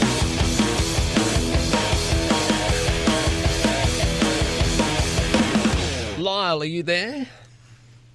Lyle, are you there? Wouldn't hold on. What about you, Steve? Good morning, Marcus. How are you, mate? All right, thank you, Steve. What's on your mind? Yeah, mate, I just want to talk about these idiots that are rock fishing, mate. Like, this has been going on for a number of years now, and, like, I saw on the news the other night where those rock fishermen were washed off the rocks down at Port Kembla. Yeah. And like, they were fishing at 10 o'clock at night. Like, how can you keep your eyes on the swell, the approaching swell, at 10 o'clock at night? You can't see nothing. So, to me, that's just total madness. Like, and also, like, the authorities, like the water police and all that, the resources, the money and the time and effort that takes to, and the helicopters to rescue these people. Look, you're not going to stop rock fishing because it's a very popular pastime. But I don't know, what do we need? Police and perhaps rangers out on days like we had over the weekend. Well, not the weekend, it wasn't too bad, but of course late last week, as we know, there were warnings and and calls for people not to go rock fishing because of the large swell. We had right. Yeah. Maybe that's the option. I don't know. Maybe hefty fines. I mean, you and I can't park in a disabled spot, or you and I can't park somewhere if there's, a special event clearway on or something, and we get big fines. Why can't perhaps rock fishermen also score big fines if they're rock fishing when there's a dangerous surf, perhaps? That's right. Also, just on Facebook this morning, I saw the same area where those people were drowned. There's guys fishing, and they're getting washed along the rocks, and there's people there telling them to get out of the water. Yeah. And one guy went back and they said, "Don't worry about your fishing rod, just get out of the water." And he's gone back to get his fishing rods, and he got washed off the ledge. Well, I shouldn't laugh because it is quite serious. And I mentioned earlier we've had, we're into the 25th day of 2021, and in New South Wales alone, we've already lost 24 lives. I mean, almost one a day. Gee whiz, this Adelaide Hills bushfire is looking awful. It's at Watch and Act Alert for Cherry Gardens, this fire. Maybe you've seen the vision this morning on your television screens, but the flames look quite severe. So good luck to them. Andrew Stark, the CFS Deputy Chief Officer, and his team there have got their work cut out for them. Let's hope there's no loss of life and certainly no loss of property, but unfortunately, by the looks of it, there will certainly be loss of wildlife. 13 12 69, the telephone number. Thank God for reliable coal-fired power station, says Has. It was 34 degrees here in the valley yesterday where I live. It's here now and will probably go higher as the day and week progresses. Every house in my town has air conditioning and they were all humming along nicely all day and most of the night. I'll bet everyone in New South Wales did the same thing. Good old reliable coal-fired power stations that the Greens want to shut down as soon as possible, but they kept things running smoothly. Well, yes, that's why I would always argue we need to keep reliable coal-fired power stations online while we also look at sourcing alternate, renewable sources of energy. And we cannot rely 100% on renewable energy. That is just absolutely ridiculous.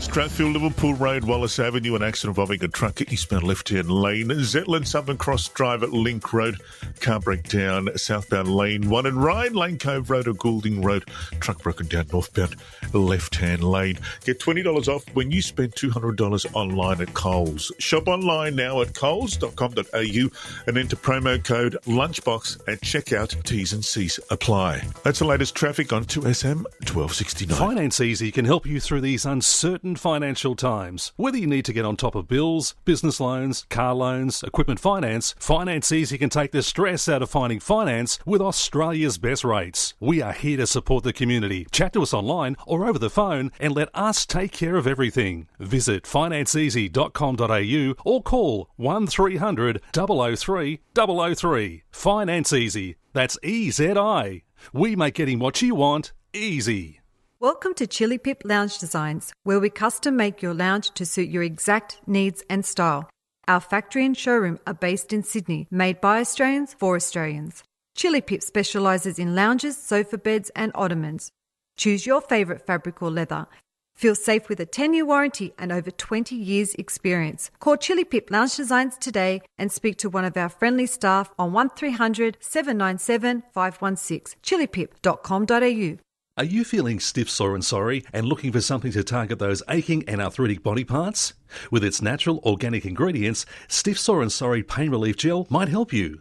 Always read the label, use only as directed, and if symptoms persist, see your healthcare professional. Look for Stiff, Sore and Sorry Pain Relief Gel at pharmacies and health food stores everywhere. To find the location of your nearest Stiff, Sore and Sorry stockist, go to loveoilcollection.com.au or phone Ray on 040 66 71 359. Peters of Kensington offers the ultimate shopping experience, and you can enjoy the best of both worlds by shopping in-store or online. Select from an abundance of fine quality products including kitchenware, glassware, homeware, dinnerware and amazing gift ideas. If you're looking for a gift with a unique edge, Peters themed hampers are a great idea for birthdays and other special occasions. Peters of Kensington, 57 Anzac Parade, Kensington.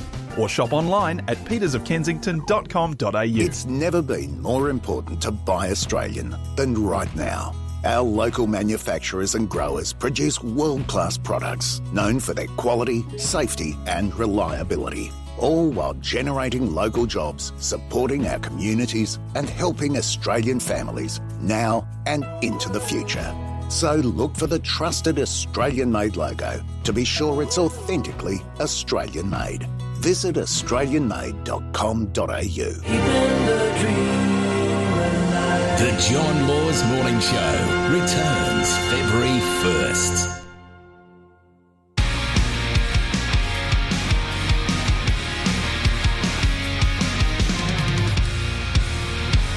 Hello, Sandra. How are you? Not too bad, Marcus. How are you on this fine day? Not bad. Going to be stinking hot again today, I believe. I had a real problem getting to sleep last night. I tossed and I turned, and even though I had a fan on me, I had the aircon on, and it was terrible. Yeah. We had it on out west yesterday out at Mum's. It was 40 to 41 degrees when I hopped in the car and went and got some bread rolls for lunch. 41 degrees, that's out there, Silverdale, Warragamba, not far from Penrith. It was a stinker. Absolute stinker. Yeah. Anyway, what's happening? Oh, well, I've just come across something recently. I don't think it gets talked about too much, and I think it should, because there's a lot of women out there and some men that don't know that there is actually help out there. You've just got to stick with it, and it's domestic violence. A friend of mine got belted up by a partner. He's a new partner. He's in jail now, thank goodness. But she bailed him out and got back with him. Yeah, why? I don't know. It just blows my mind away. Love is blind. I offered her a room. Love is blind. It's I don't even think it's love, because he hasn't spoken nice to her a day in his life. And yet I actually know him. I was friends with him, and then I met her through him. And did she rely on her mother? Yeah. Her mother won't help. There's nobody there. She came to my place last night crying her eyes out, the poor darling. Oh, dear. So I offered her a room, and I said, today we'll get onto it, and we'll fix you up and make sure that... Because she has nobody. Like, her family doesn't want to help her. The only people that want to help her is his family.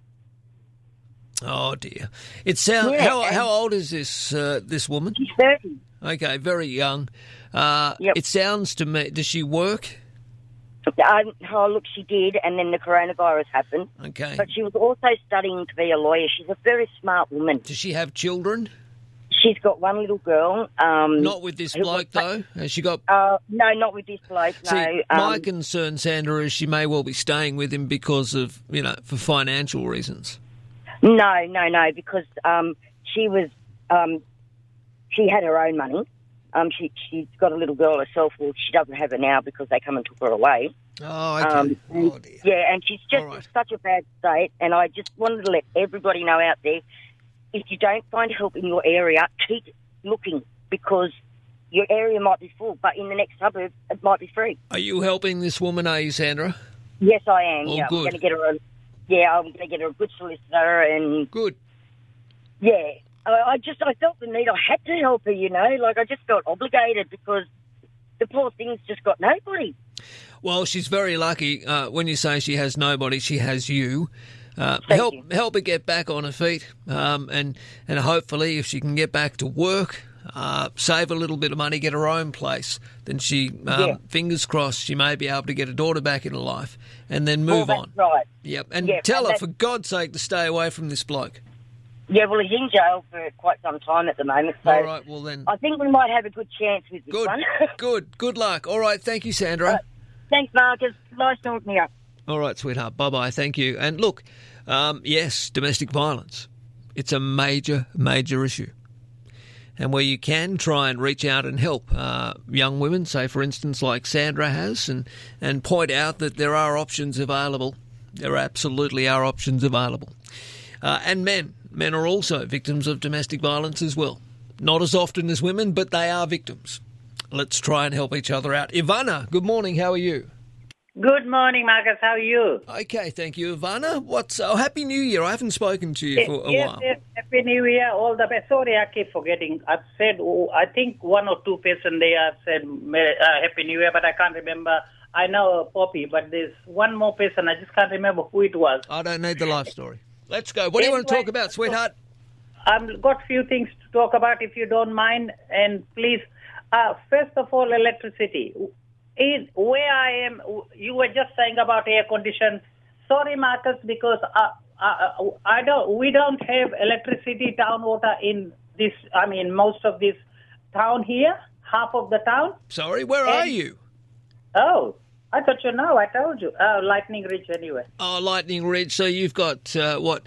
No electricity, no town water, and the road. I think if you drive here, you will never come back.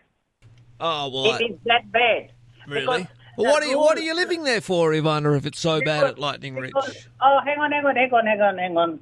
Because I had just about enough of the city life. Okay. I took this chance.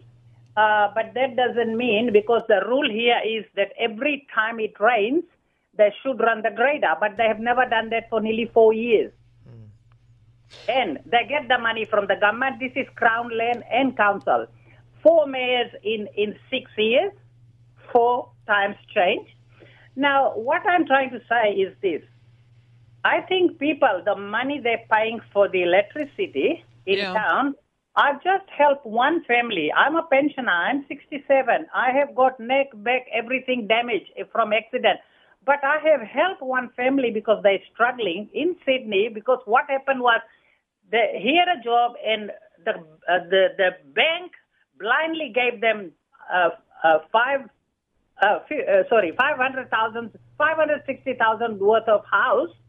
And this poor family, he lost his job with the virus.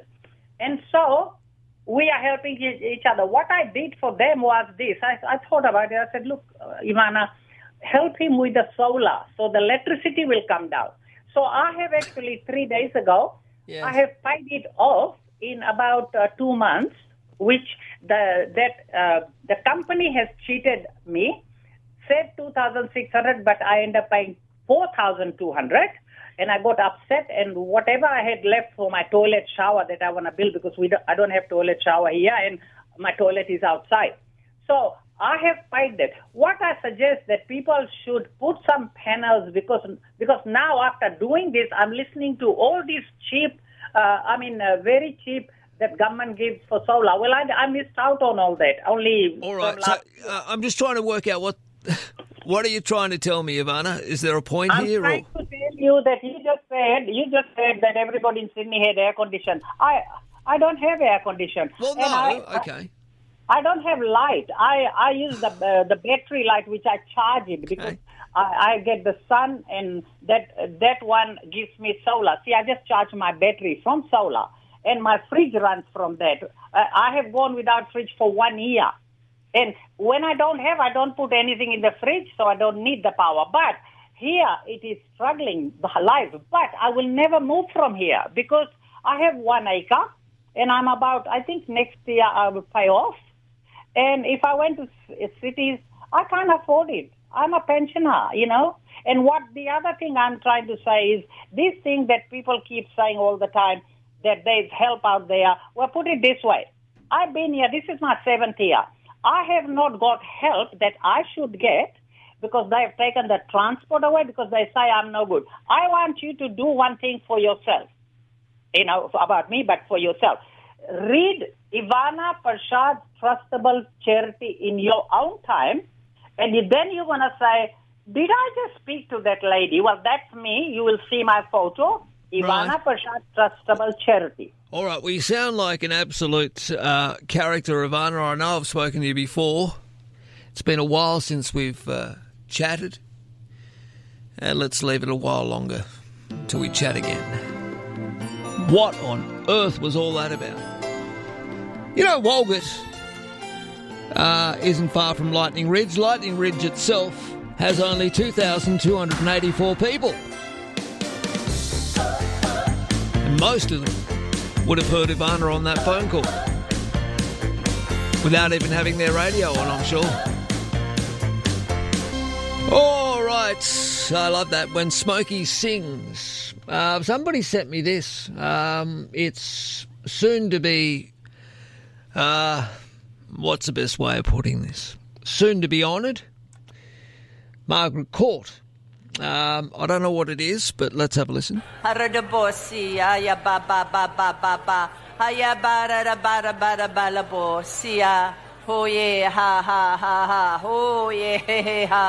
What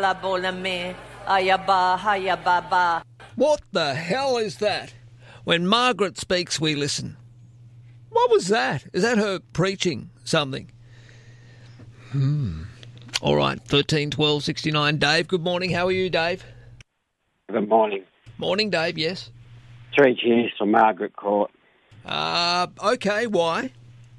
Well, for evil to prosper, good men sit around and do nothing. Now, you cut off Ralph last week, you cut off Leone. And I'm about to cut you off because you're an idiot.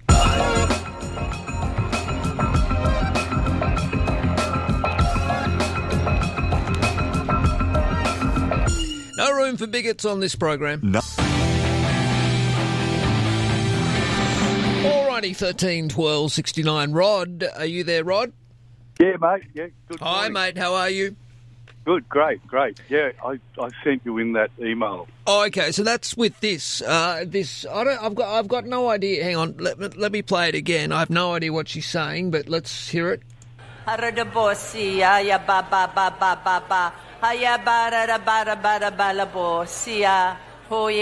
You sent me that, didn't you? Yeah, mate. Hey, they're all over Facebook. There's heaps more of them. She's blowing people over with wind, like that Kenneth Copeland scammer. Really? She's tapping people on the head and they're all passing out, and she's releasing them, mate. And this is what our scammo has awarded our nation's highest honour. And people, real recipients, are handing theirs back. Well, so they should. It's, look, again, Margaret Court was a wonderful athlete who'd done an incredible amount of work, not just for tennis, but for women in the sporting world. That's where it should have ended. I think at the moment she's nothing short of a nutter looking at these videos. I mean, really? It's crazy stuff. It really is. You know, just remember, the last census, 30% of people voted no religion on their census. Yeah. Right? Now, Morrison has insulted those 30% of Australia by awarding it. There's only 43,000 Hillsong cult members in this country. Well, look, hang on, just a second. Hang on a sec. Let's be a little careful. Look, if you want to belong with Hillsong and if you want to support Margaret Court and go to her church and be blown over as she... That's fine. I don't want to... But, I mean, these people do not deserve these kinds of honour. Margaret Court does not deserve a Companion of the Order of Australia. She doesn't. Hasn't she already received enough awards? Hasn't she been feted enough? I mean, it's so elitist, it just makes me want to hurl my breakfast all over the panel here. It is so ridiculously elitist. What about the nurses, the doctors, the firefighters? All of those people on the front line that have fought against bushfires, COVID-19 and other natural disasters that have beset our country in the last year. Why don't they ever get a look in? Why? Because they're not part of the elite. They're not part of ScoMo's. And to make matters worse, they've invented some bloody British part of the Australia Day Awards and given one to Murdoch. Spare me day.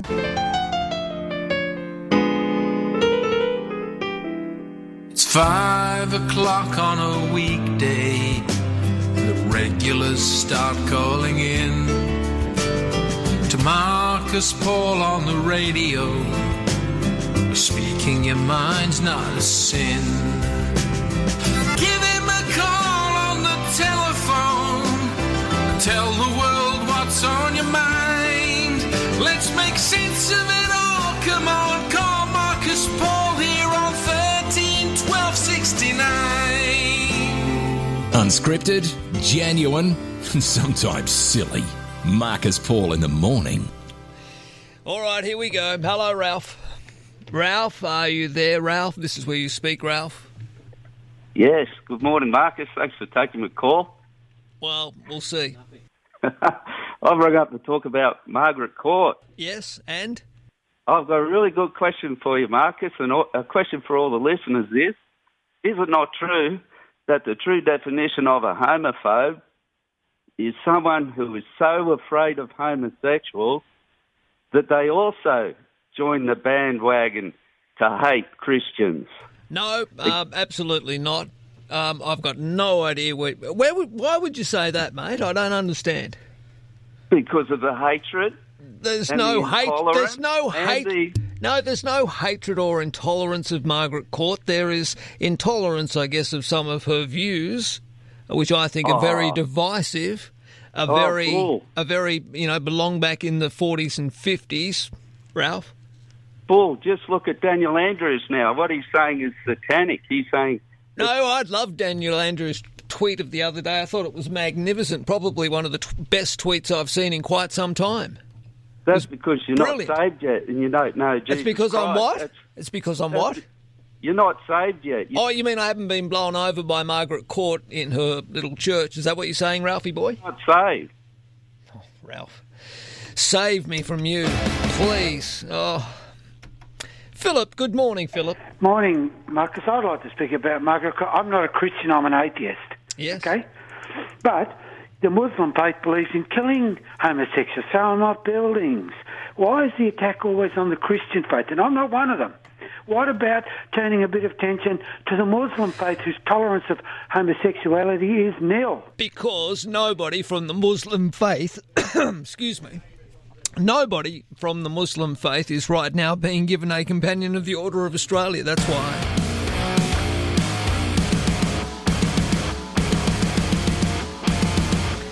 Sorry about that. We've got a little drama here with our computers. We're just fixing it up in the background if you can hear that noise. Yes, nobody of the Muslim faith is receiving one of our highest orders at this moment. That's why we're discussing Margaret Court. Now, changing the date of Australia Day is an issue that seems to rear its head every single year, as we know, and another similar issue is that of Margaret Court. There's no doubt that Miss Court was an amazing athlete who has done an incredible amount of work, not just for the tennis world, but for women in the sporting world. And that's no doubt why she's being promoted from an Officer of the Order of Australia to Companion of the Order. But her comments regarding lesbian and gay people and transgender people have left many Australians perplexed as to why she would receive such a high honour. She's now a pastor at a Pentecostal church in Perth, so her views are extremely conservative and follow the Bible to the letter. In 2013, some of Margaret's greatest hits. In 2013, she said of an Australian tennis player who had a baby to her female partner, "It's with sadness I see this baby has seemingly been deprived of his father." A few years later, she boycotted Qantas after they expressed their support for same-sex marriage. And as of transgender people, who I'll say have an alarmingly high suicide rate, she said being transgender is the work of, quote, the devil.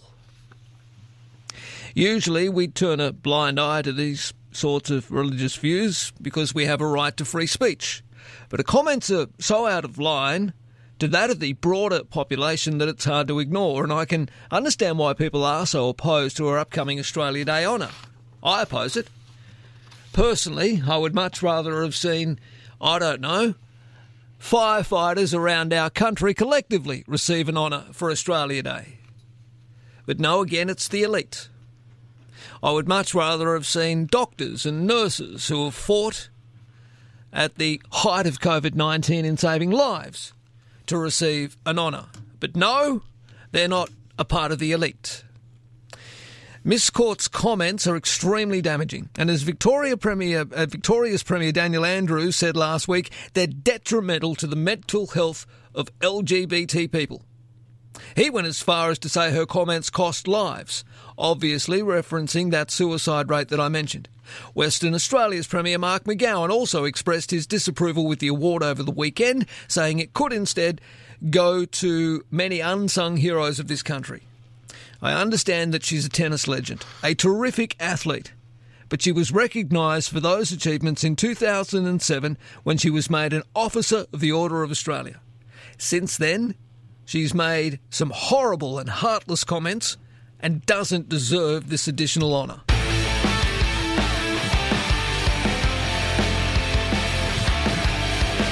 Alrighty, Andrew, are you there, mate? Justin. Yeah, it's Marcus, mate. Justin's answering the calls, but yes, what did you want to add? Have you got a problem at Hornsby? What's happening, mate? Yeah, the Gorge. Oh, in the Gorge. What's happening in the Gorge? There's a bus, cockly-doodly-doodly, cockly-doodly. Go, Margaret Court, cock-a-doodle-doo, old son, cock-a-doodle. Oh, have a go at that moron. So he's rung. See, this is the kind of mentality that you're dealing with. You got a bloke who's rung up on a fake name, a bloke with an IQ the size of a kumquat, who's rung up to decide that he wants to make up a story. Now we're going to have to check whether there's a bloody crash in the gorge, thanks to you, you moron. Can we check, Justin? Justin, can we check if there's something wrong in the gorge, please? I don't want to put over any ridiculously... Can you check? There's nothing? Okay. There is no accident in the Galston Gorge, and the bloke that just rang up to make up that story just so he could get on and carry on with his cuckly-doodly-doos. See, he's the kind of bloke that'd get blown over by Margaret Court in church. A moron.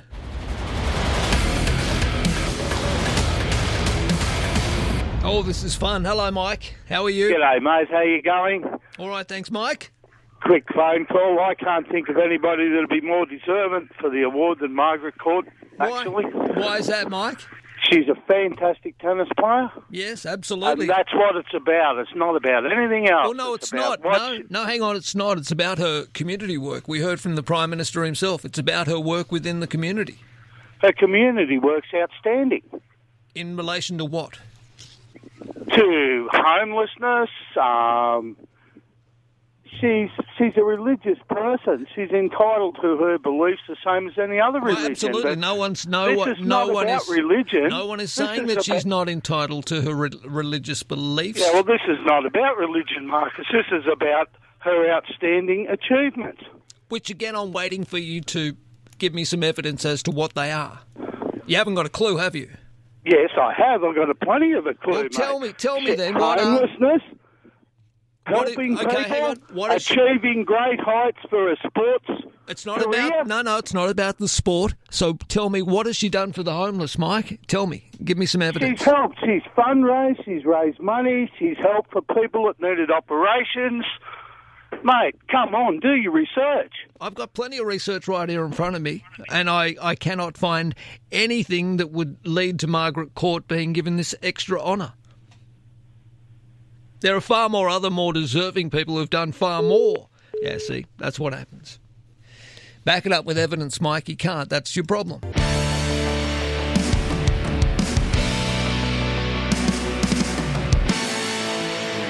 All right, back to your calls in just a moment on 13 12 69, and there are stacks of emails coming through on the Margaret Court issue, which we'll get to. But right now, these new findings from Headspace National Youth Mental Health Foundation has found that young people at critical ages, 12 to 14 and 18 to 21, are reporting significant increases in feelings of isolation. I read this report this morning and I kind of shook my head. Why? Why are people at the age of 13 and 17 feeling so isolated? Vikki Ryall is the Executive Director of the clinical practice Headspace. Good morning to you, Vikki. Thank you for holding on. Good morning.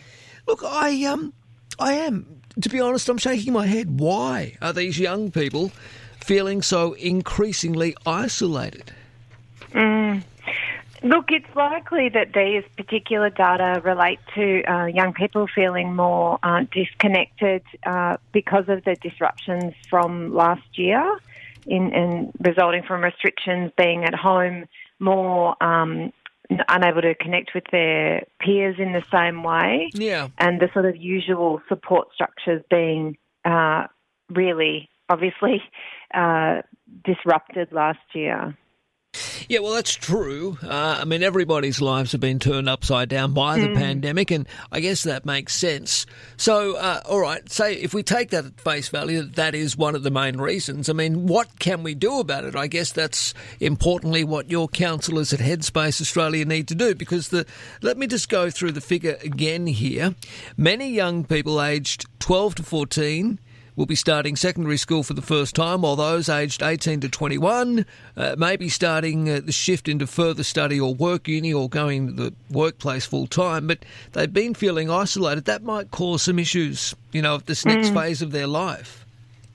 Yeah, it can. And I think the reason we're releasing this data right now is because this week is obviously a lot of states and territories are focused on returning to school. And this is really to say to parents that there are conversations that you can have and things you can look out for that will help your young people by supporting them to take that big step. So for people starting secondary school or anyone changing school, there's lots of different sort of transitions and that they can be more isolating times for young people. Particularly this year, it's perhaps more important that we ask parents to keep an eye out, tune into how you think a young person is, try and raise conversations as often as possible. Sure. Not in a sort of hitting them over the head with it way, but just checking in, how's it going, acknowledging that it's a big thing. Of course. When you say they're feeling isolated, just in a nutshell, what do we mean by that? I mean, we know what isolated means, the word, you're alone and lonely, etc. But in this context? In this context, I think it's less connected to people. In the context of when the research was done, it may be even differently connected, thinking about perhaps young people being more connected through digital means, but less connected physically.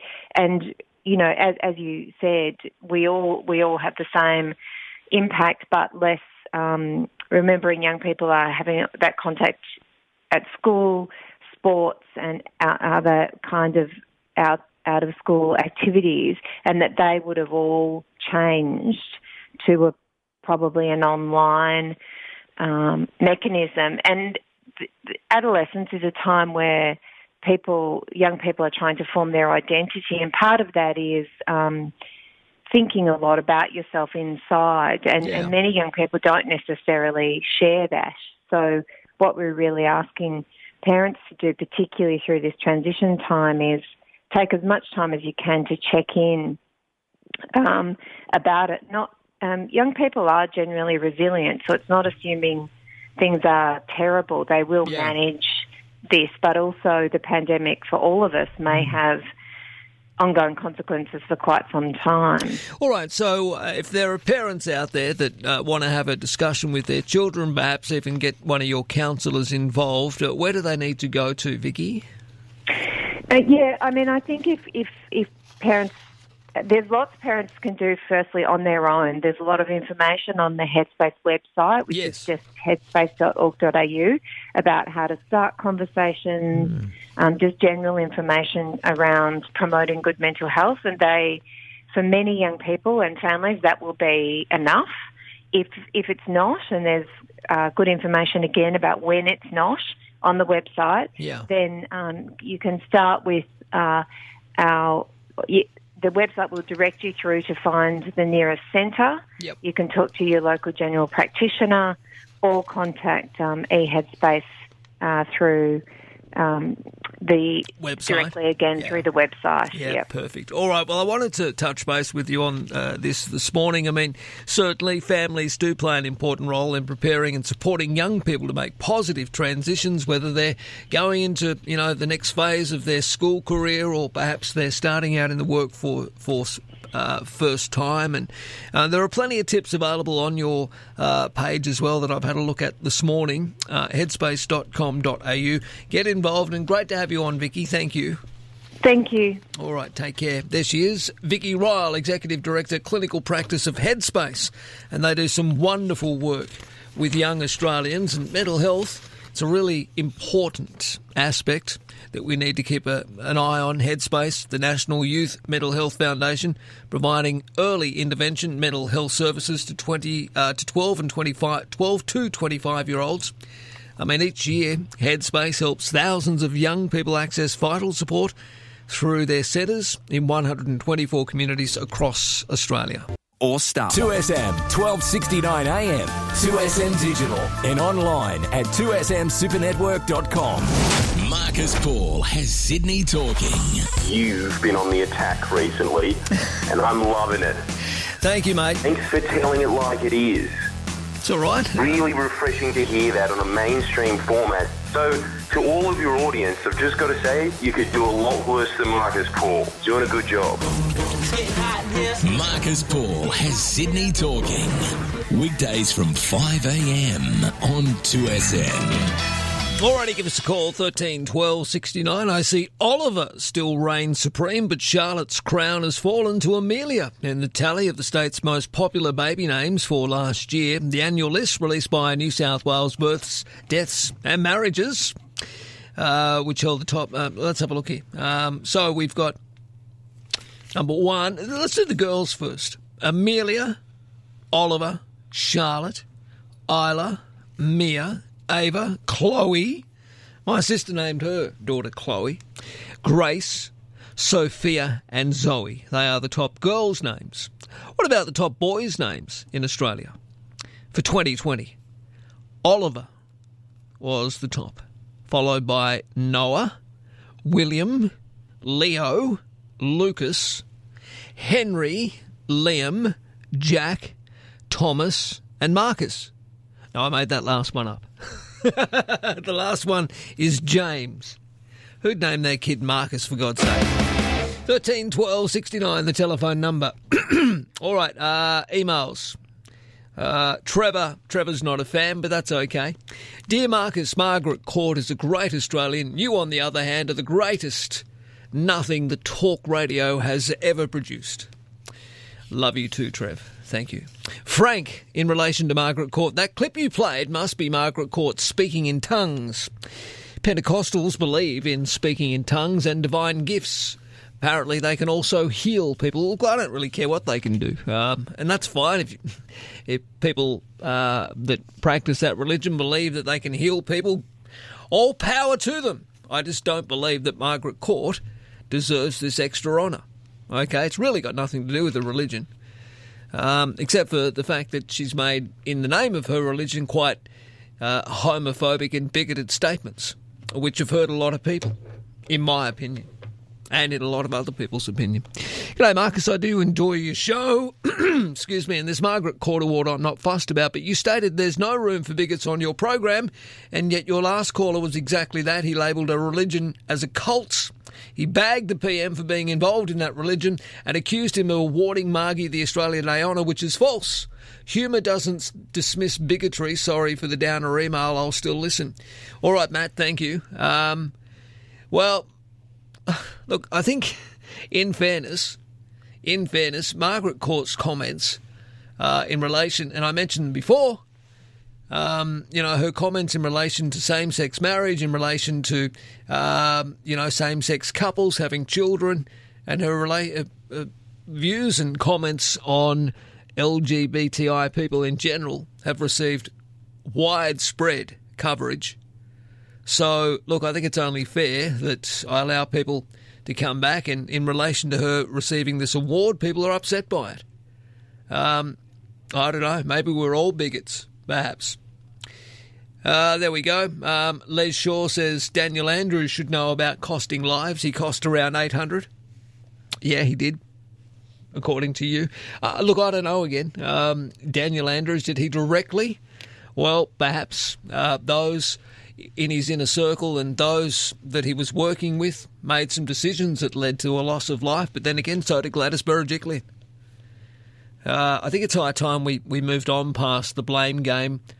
Of course, the Premier of New South Wales and the Premier of Victoria, in decisions that were made, they'll be judged for those, I think, at the next ballot box. But ultimately, would they have wanted these people to die? Of course not.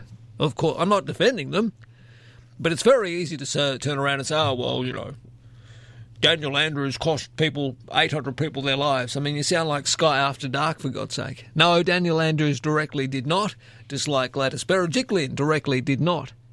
But some of the policies that were made in good faith possibly did. Let's be a little fair, I think, anyway, in relation to that.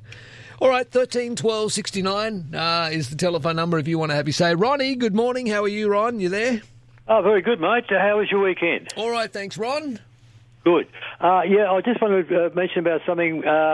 My son at Saturday night said, I want to take you out to see the latest building that I've done. And I did. The latest what, sorry? A building that he built. Okay, good. It was a series of 5 buildings, a lot more to come. And he's the project manager for North, and he was in control of the whole thing, so he took me out to have a look. And, mate, I just couldn't believe what they've done. It's going to be... Are you going to share with us what they've done? Where is it? What is it? Well, it's situated out near the airport, near the golf course out there, and they have this big... they've got a lot of land. The church owns it, and they've built a complete school so far. 4, they'll have kids from 2 years of age up to high school level, and they've made a separate building, which this is the one that really is real mind-boggling, a church, and separate to the school. Fascinating. Okay, so... And it's a Catholic school, and but I went through the whole building, section by section, and it's perfection, absolute perfection. That's what they wanted to get, and that's what they got. But for the kids, I think there's going to be 1,500 kids altogether. It's going to be absolutely a great thing for these children that go into that school. It's he's built a few future schools now, but this is the biggest one he's done. But when I went into the church, which I love going to church. If I go on a holiday, I always go into a church. And the job he's done in there it's just all right. So where is it? If people... Well, I'm trying to give you the position of it, because it's their block of land. It's a rural land they own, but it's on the way to the airport, and it's on very near, because we went back a little bit and we went into the golf club. That's around about the situation of it. Oh my God! Where the bloody hell is it, Ron? Oh, it's on the... You know where the airport is, don't you? No, I don't. I don't know where Newcastle Airport is. I don't even know what the point of this call is. Far out, Ronnie. The John Laws Morning Show on Sydney's 2SM, 1269. Get in contact with Marcus anytime. Email us, mpinthemorning@2smsupernetwork.com. Is it just today? I'm not sure. Look, I think Ron likes calling just to get on the radio. But Ron, I'm sorry, mate. I don't see how anybody would be interested in a new building next to Newcastle Airport. I just don't get it. I really don't. That's the problem. Hello, Steve. How are you? Are you well? Good, Marcus. How are you, mate? Pulling my hair out with callers like Ron, but anyway. All right. Well, maybe you'll pull a little bit more out. I'm not sure. I don't know. Just make sense. That'd be good. I'm quite confused, right? Sure. That people that don't celebrate Australia Day are offended that an Australian is getting an Australia Day award, right? Now, I'm Margaret Court. I'm not here to defend what she says or whatever. She never asked for this award. She got given it. So she will take the award. What has she done wrong in that? I'm not saying that Margaret Court has done anything wrong. I'm saying I don't believe she should be receiving the award. I would love to know who actually decided that Margaret Court should receive this extra gong. I just think there are other far more deserving people, Steve. That's my opinion. So maybe, all right, so can you tell me who are the people that give the award out and why it was given out, why you wouldn't try and get them on the show to maybe explain why she is it's getting the Australia it? Day. Do you know what I mean? It's the Australia Day Council, and Okay. look, I'm going to be honest with you. I think the government has its hands in the pie as well. They say they don't, but they do. Okay, absolutely. Well, that's fair. That's fair enough, because every government of the day would have their hands involved. But they shouldn't. It should be but they shouldn't. That's another big part of the problem. It should be at arm's length from any political party. It should go to people who deserve it rather than the elite. I'm sorry, Margaret Court is a part of the elite, and I'm sick to death of the elite receiving all of the awards when there are far more deserving people within our communities that have done a hell of a lot more. And also the Australian Broadcasting Corporation, yeah, the ABC, right? Yep, is not going to call Australia Day. So are they tomorrow called the Australian Broadcasting Corporation, or are they going to change that as well? Well, that's a good point. What, the Invasion Broadcasting Corporation, you think? Yeah, well, if you're going to do that, then that would save, let's say, you and me, taxpayers, a bit of money. Is that correct? Do you know what I'm saying, Marcus? If you're going to come out and not allow Australians, right, to celebrate Australia Day, right? Just celebrate it. Okay, you're going to have people that don't like it. So no matter if it's on September 20, August 2, it doesn't matter. It's still going to be Australia Day, which people don't like. You'll like this email that's come through, mate, from Amanda, Steve. Amanda says, if you love Australia Day on January 26th, you'll love it on any date. I figure moving the date would alleviate some pain of Indigenous Australians. Moving the date won't affect anyone else. Just move it. We're Australians every day. The date we celebrate won't change that. Again, you know, it's the same old story every year. This time there's division. Change the date, move the date. Invasion Day, Australia Day. I mean, you might have heard me speaking about it this morning. The ABC's decision to rename Australia Day Invasion Day, which I think is wrong. Absolutely it's wrong.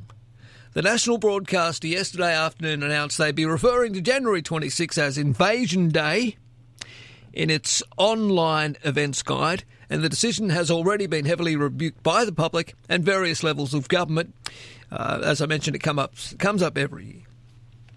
My problem with the ABC's move is not about the need to recognise the pain of our Indigenous people and the fact that many Indigenous people did die when settlers arrived on our shores. We know that. My problem is that it's not up to our national taxpayer-funded broadcaster to make that decision for the country without national consultation. They've overstepped the line. And they should be rebuked by the government for doing so. And when you look at the front page of today's Herald, it's quite clear that the broadcaster isn't reflecting the sentiment of the nation. Only 28% support the change, 48% were opposed, and the remaining respondents didn't care either way.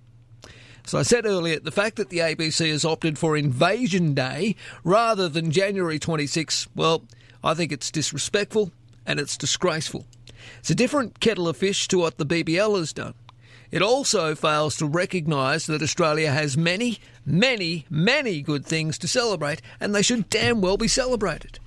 Absolutely. If a few people at the ABC want to virtue signal and carry on like they're going to save the world, then let them do it at their own coin, or, you know, at their own expense, if you like. They shouldn't start running their own highly politicised agenda while they're being funded by you and I, the taxpayer. Well, I mean, what do you say? 13 12 69. Telephone number. Luke, good morning. Hey, good morning, Marcus. You're a brave fellow, mate, putting some speaking in tongues on the radio, and people can have a listen to it. I'm a Christian, and I know there's a lot of other Christians out there who don't speak in tongues and don't go along with it as a gift of God. You look up the history and you look up science, but most of us have got iPhones, mate. And if you record someone speaking in tongues like you did with Margaret Court there, analyse the speech. It's not a language. It's making about 3 or 4 syllables and repeating them over and over again. And with the iPhone nowadays, you can tape record people speaking in tongues, or yourself if you're doing it, and analyse. And in the scriptures, it says you should interpret it. You would have heard of the gift of the Feast of Pentecost. This is when it all started. No, I haven't heard of it, and I don't want to hear about it because it's not the place for it. Please, can we not? Luke, let's move on. Can we move on to anything but Pentecostal, speaking in tongues, or religion? What else? Let's get on to Trump. Oh God, why Trump again? You're a bit of a one or two trick pony, Luke. Is there anything else in your life besides, I don't know, religion and Donald Trump? Is there? Is it? I think Australia, we've got a very lucky start. We're not being affected by COVID, which is nowhere near what's happening in most of the other countries in the world, especially America and Brazil and Europe. Our leaders here have done a very good thing to keep us clear of it. Yeah. And this is, I think, we're not realising how great it is to be an island, how great it is to have our own unique character. Yes. And that our Indigenous people have kept this island environmentally safe and in one piece for a long time. The 200, 300 years we've been around, it's been wrecked. And we've got to take some responsibility for the way that we've looked after the environment here, not just socially, but the animals. Yep. The huge heat waves that we're going through, the bushfires. See, Luke, the I like it. I like it when you talk about this stuff rather than Trump. I think most of us understand what you're saying, and you make some really good points, mate. Okay. Okay. Well, look, thanks for the show, because I think with this, what we're interested in is science. What we're interested in is logic. Yes. And we need to examine things. And hey, let's check out the history of this thing. I think the tongue thing started in Azusa Street in Chicago. 100 years ago, about 1900. Are we back to tongues? No, but history. Let's look up. If you want to know what really went on there, it didn't get going till about 1960s, 1970s with the charismatic movement. What didn't get going? This tongues, healing and prophecy, that these are all gifts of God and you can't be a Christian unless you do them. Oh. Nonsense. Thank you. All right, Rosalind. Marcus, I agree with you in that Mrs. Court has received enough awards for her contribution to tennis, and many past recipients, in my opinion, have not deserved them. In fact, they could scrap them. However, this morning you couldn't help having another dig at PM ScoMo's elites. Sorry, what, I couldn't... Well, no, I'll take every opportunity I can to call out the elites, Rosalind, because the elites... feast off the back of hard-working Australians like, well, me. I don't know whether you work, Rosalind. The PM does not approve the honours. It is the Governor-General who does so on the advice of the awards panel. Yes, I know I mentioned that. Yes, the awards panel. It's odd that the WA Labor Premier has not made a comment. Well, not to my knowledge. You just can't help having a dig at the PM and our Premier. Roll on next week. Well, that's fine, Rosalind. No, I can't help having a dig at our PM and our Premier because they're both as corrupt as, I don't know, possibly you are. I don't know.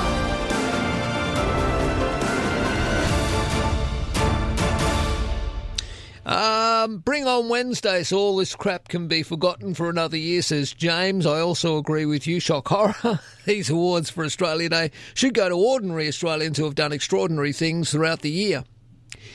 What else here? Mark, aren't Christians supposed to love everyone? Oh, Jesus, God would. Let's move on from that. Ken, tell me if I'm wrong, but I thought Ita Buttrose was appointed to her position to arrest bias at the ABC. To me, it seems a lot worse since she's taken over.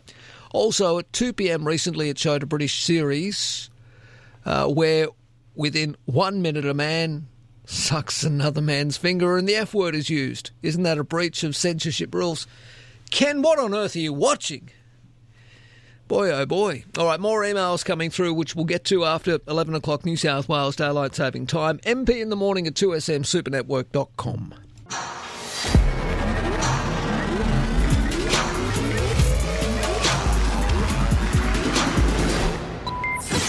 From Dubbo to the Gold Coast. Get up. You're listening to Marcus Paul.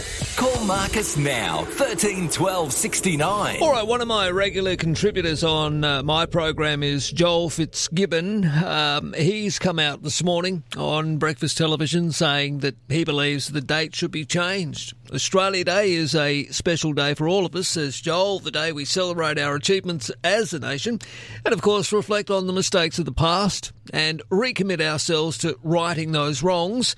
But it's a unifying day, not a day to divide, Joel says. I actually think the day should be moved because I don't know that you can have unity and reconciliation by continuing to have Australia Day on a day which is so offensive to so many people. So many people who are still suffering the legacy of disadvantage that flowed from the original settlement. But let's do that together, says Fitzy. Let's have a conversation and find a way of doing it which doesn't force further division. And that's exactly what the ABC has now done. All right, so that's Joel Fitzgibbon this morning on television.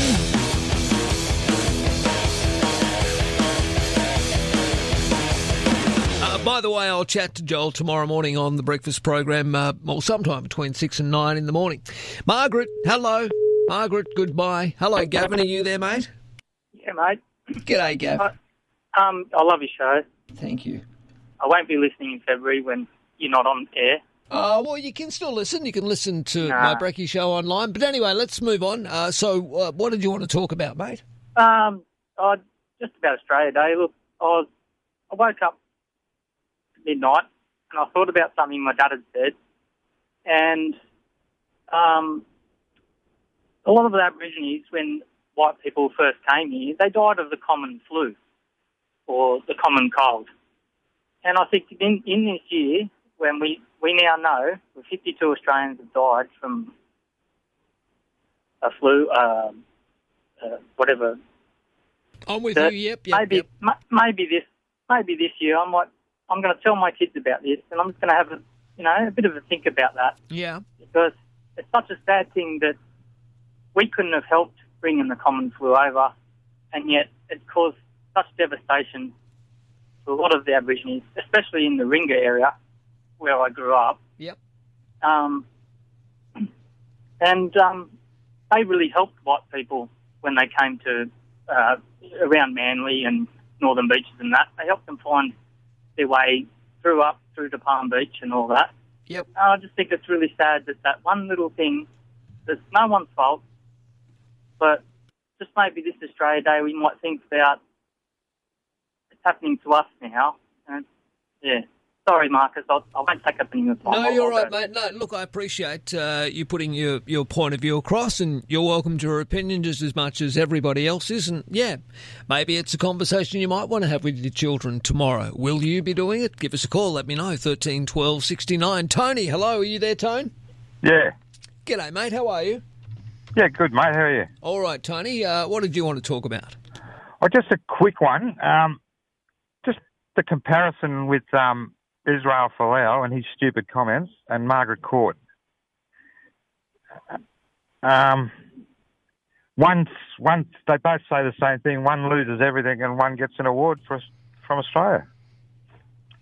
Well, yeah, that's a very good point, actually. I hadn't even thought of that. Look, well, I think they both said stupid comments, but ultimately, yeah. When you say one loses everything, you're talking about Israel Folau. Yeah, he loses his contract and... Difference is, of course, rugby is a commercial sport. As much as, we might want to agree with that, rugby is a commercial sport, and unfortunately, the commercial ramifications of Qantas deciding that it wanted to step in was just too much, I think, for Rugby Australia to bear, and that's why they caved in. Yeah.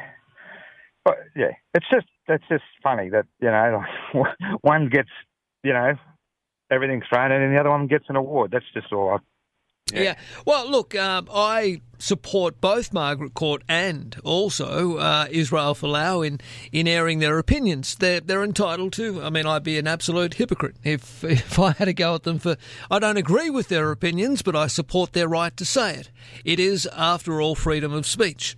But at the same time, when you're airing your opinions, I mean, a lot of people probably listening to me this morning thinking I'm a bloody idiot. I'm sure there are heaps of people. But I don't... sway from my convictions. I am a very tolerant person. I'm a heterosexual male, been married, have 2 children, have a female partner, and I happen to have friends who are from the LGBTI community. I've lost friends from that community who've committed suicide. And I understand the hurt and the anguish that a lot of people from the gay community feel when they're having to deal with the bigotry that still remains in our society. We have moved on. It is 2021 and it's not 1950 anymore. You just need to move with the times. I mean, ultimately, this is what I don't understand with people like Margaret Court and others. How on earth does it affect Margaret Court that people of same sex want to get married and maybe bring up children together? How does that affect Margaret Court's life? I mean, to be perfectly honest, I've seen videos this morning of the carry-on in a church with all that gobbledygook, speaking in tongues rubbish and apparently pushing people over with, with some sort of spirit or whatever. I think that's far more dangerous than a same-sex couple providing a loving, stable family home for a child. That's my opinion. A lot of people disagree. 13 12 69. Susan, good morning. Are you there? Good morning, Marcus. Hi, Susan. Margaret Court's opinion, just airing an opinion. I mean, who cares? Well, we care because she's receiving an award. That's why. Well, even before that, I mean, let's not look at her receiving an award. People have opinions, and what worries me is it's freedom of speech becoming the next casualty in Australia. If you can't use names, you've got to change them. If you can't do this and do that, if you can't have an opinion, we're being boxed into a little square that we don't like. Well, I don't think anybody's suggesting, I'm certainly not suggesting that Margaret Court can't have an opinion. I just disagree with it. Just get over it. Don't air it all the time. Hey, she's got the opinion, leave it be, forget it. As far as I'm concerned, I'm more concerned about, you said, did you get my 2 texts? I sent you a text that pensioners have been eating dog food. People in cars have been eating dog food out of tins because they're too proud to go to Vinnie's stores and all that sort of thing, and they've been eating dog food for years, and I hope everybody in Australia enjoys their lamb chops and their Australia Day, but you need to put it out there and ask people, how many people do they know that are eating dog food for Aussie Day? All right, I don't know where to go after that. James, are you eating dog food tomorrow? Justin, Scruff, are you eating dog food tomorrow on Australia Day? No, nobody here is. Look, I would hate to think that we have pensioners here in Australia who eat dog food. I don't imagine many would. But I do. Look, the point I think Susan's trying to make is very valid. It's very tough financially for pensioners. But then again, that goes back, I think, Susan, to the point I was trying to make. While we keep focusing and, I guess, rewarding and awarding the elites like the Margaret Courts of this world, then more and more people will eat dog food. Why? Because we have a government that seems to be so focused on slapping the backs of its rich mates rather than, I don't know, doing something proactive, like perhaps building social housing. I don't know, like maybe making sure pensioners receive their annual increase, or maybe even upping the pension even more, so there'll be less dog food consumption. I don't know. Just a thought. Brent, hello, are you there, Brent? Hello, Brent. Oh, g'day, Marcus. How are ya? All right, Brent. How are ya? Yeah, good, thanks. Sorry, I was just opening my can of chum. Sorry about that. Yummy. Yeah, Yum. yeah. No, I'm just, why I rang you today, mate, is I'm pretty annoyed about tomorrow with the ABC referring to Australia Day as Invasion Day. Okay. Last time I checked, the ABC was government run and taxpayer funded. It Am I correct? Yeah, it is. Yep. Yeah. Well, your taxes and my taxes contribute to that divisive rubbish. And you know why I personally celebrate Australia Day? Tell me. Because I like to celebrate exactly what this country is about and the fact that it is the best country to live in the whole world. Well, That's it is. why I celebrate Australia Day, mate. None of this divisive rubbish or I don't hate Aboriginals.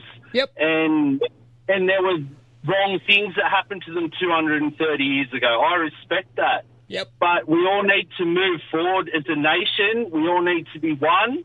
We need to celebrate how good this country is. And it's that simple, mate, in my mind at least. So happy Australia Day for tomorrow, mate. And You this too, mate. Invasion Day rubbish, out the door. See you later. Well said, mate. All right, good on you. Great call. Appreciate it. 13 12 69 to have you soon.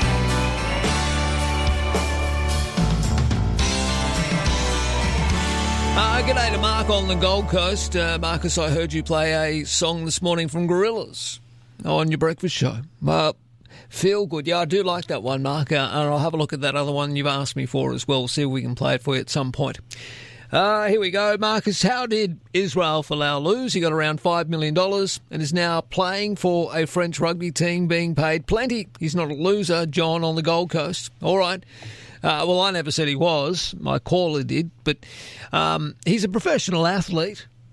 And again, if your values aren't aligned to your companies and you're being paid a pretty penny, like a sporting star is, like an Israel Folau, I mean, certainly he has a right to say what he wants, but he also, has to face the consequences of having that right and using free speech. It's the way it works in this country. That's a democracy. 13 12 69, the telephone number. There we go. G'day, Marcus. Susan, dog food costs way more than a tin of tuna. Gary, how do you know, Gary? Have you eaten both, have you?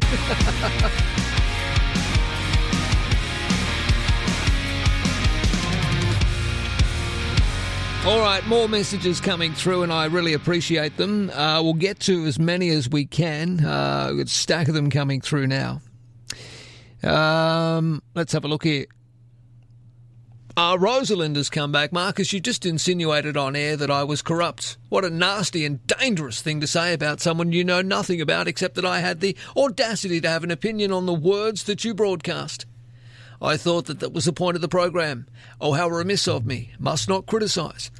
Well, of course you can criticise, Rosalind, just as I can throw it back at you, and you can again come back at me on the email. That's the way it works when you're having a robust discussion. And I'm sorry, I stand by my point. I believe that the Prime Minister and the Premier of New South Wales are a little corrupt. And if you support them, well, then you support corruption. Do we have to go through all of the evidence again? No, let's not. There's plenty out there if you care to have a look. Rosalind. Gary says, Margaret Court is the reason I voted for gay marriage. I'm a white, straight person. I don't believe in discrimination of any sort, and smells of discrimination or bigoted religious views have no place in Australian society. All right, thank you for that. Appreciate it, Gary Brook. And here we go, Matt's. G'day, Marcus. Maybe an interview could be organised with the CEO of the elitists, Federal Labor's Christina. Never in Australian politics has someone risen to such high position without ever being democratically elected. I'm sure Christina Keneally could spill the beans behind privilege. Touche, Matt, touche.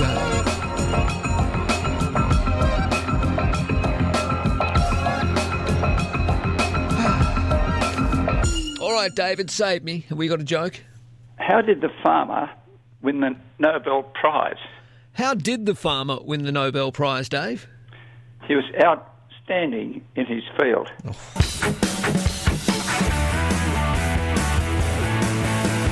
Lights go on, it is the morning and the radio is on. I'm yawning, going up the dial from all the boring. Get on up, where to SN is going. Hello, hello. Marcus Paul on the radio. Tell me things that I want to know in the news and the views, and it's true. All right, I've got a stack of emailers and callers. Just quickly before we go to a break and then come back and talk to these callers. G'day, Marcus. Feeling your pain and agree with you about Ron and his boring stories. Luke and his daily rant about Trump, and thank you for calling them out and giving them short shrift. Well and truly over the Margaret Court fiasco and the terminally offended left. Oh, please don't label. Anyway, the ABC and their constant division drives me bonkers. Rant over, keep them honest. Regards, John Hamilton. Thank you, John. And Terry, in relation to Australia Day. The hypocrisy from the ABC and the Aboriginal community in general is disgusting. Happy to blow up Australia Day as a huge issue, but aren't capable of speaking out against the domestic violence, sex crimes, drug use and child abuse that plagues remote Aboriginal communities in the Northern Territory. Well, I spoke to Jacinta Price this morning, and I urge everybody, if you're interested, to have a look at her policy paper. Worlds Apart, Remote Indigenous Disadvantaged, in the context of wider Australia. It's done for the Centre of Independent Studies, the Indigenous Research Program, and it is cold, hard facts on how bloody bad it is in remote Indigenous communities around Australia. I mean, it's just incredible when you look at the numbers of people involved in breaching domestic violence protection orders, assaults, property damage, unlawful entry, liquor, drug offences, traffic-related offences, trespassing, vagrancy, sexual offences, weapons offences, prostitution. It goes on and on and on. There are some major, major issues. And there is continually a big divide between how we live our life in the cities and how communities in remote Australia are living. A wicked problem is one that is difficult or impossible to solve, often due to varying views, contradictory knowledge gaps and economic burden, and the problem interconnection with other problems, such as alcoholism, contributing to domestic violence. For decades, state, territory and Commonwealth governments have been trying and failing to solve the wicked problems besetting remote Indigenous communities. Billions upon billions of taxpayer dollars have been spent with very little improvement. In some communities, the situation has regressed, with alcohol abuse, domestic violence and truancy plaguing townships that are on the verge of breaking point. That's just the first paragraph. 2SM Sydney traffic. Strathfield, Liverpool Road, Wallace Avenue, an accident involving a truck eastbound left-hand lane. Zetland Southern Cross Drive at Link Road, a car breakdown southbound lane 1, and very heavy traffic. Parramatta Road between Woodville Road, the run up towards James Bruce Drive. Citybound allow extra travel time there this morning. Run out of space in your home or office. Rush into Storage King before February 15 for 1 month's free storage. Visit storageking.com.au for your nearest store. Conditions apply. That's the latest traffic on 2SM 1269. Finance Easy can help you through these uncertain financial times. Whether you need to get on top of bills, business loans, car loans, equipment finance, Finance Easy can take the stress out of finding finance with Australia's best rates. We are here to support the community. Chat to us online or over the phone and let us take care of everything. Visit financeeasy.com.au or call 1300 003 003. Finance Easy. That's EZI. We make getting what you want easy. Mate, what's the hurry? Yeah, but we're only doing a few Ks over. Yeah, but I've got to pick up the kids. Yeah, but I'm a good driver. Yeah, but everybody speeds around here. Yeah, but there's never anyone on these roads. Yeah, but I'm running late. Yeah, but I always make this trip in a couple of hours. But I've been driving these roads for years. Locals are being seriously hurt on our roads each year. Our mates, our families, us. The road is no place for excuses. A message from the New South Wales Government. Okay, purse, check. Mobile, check. Shopping list, check.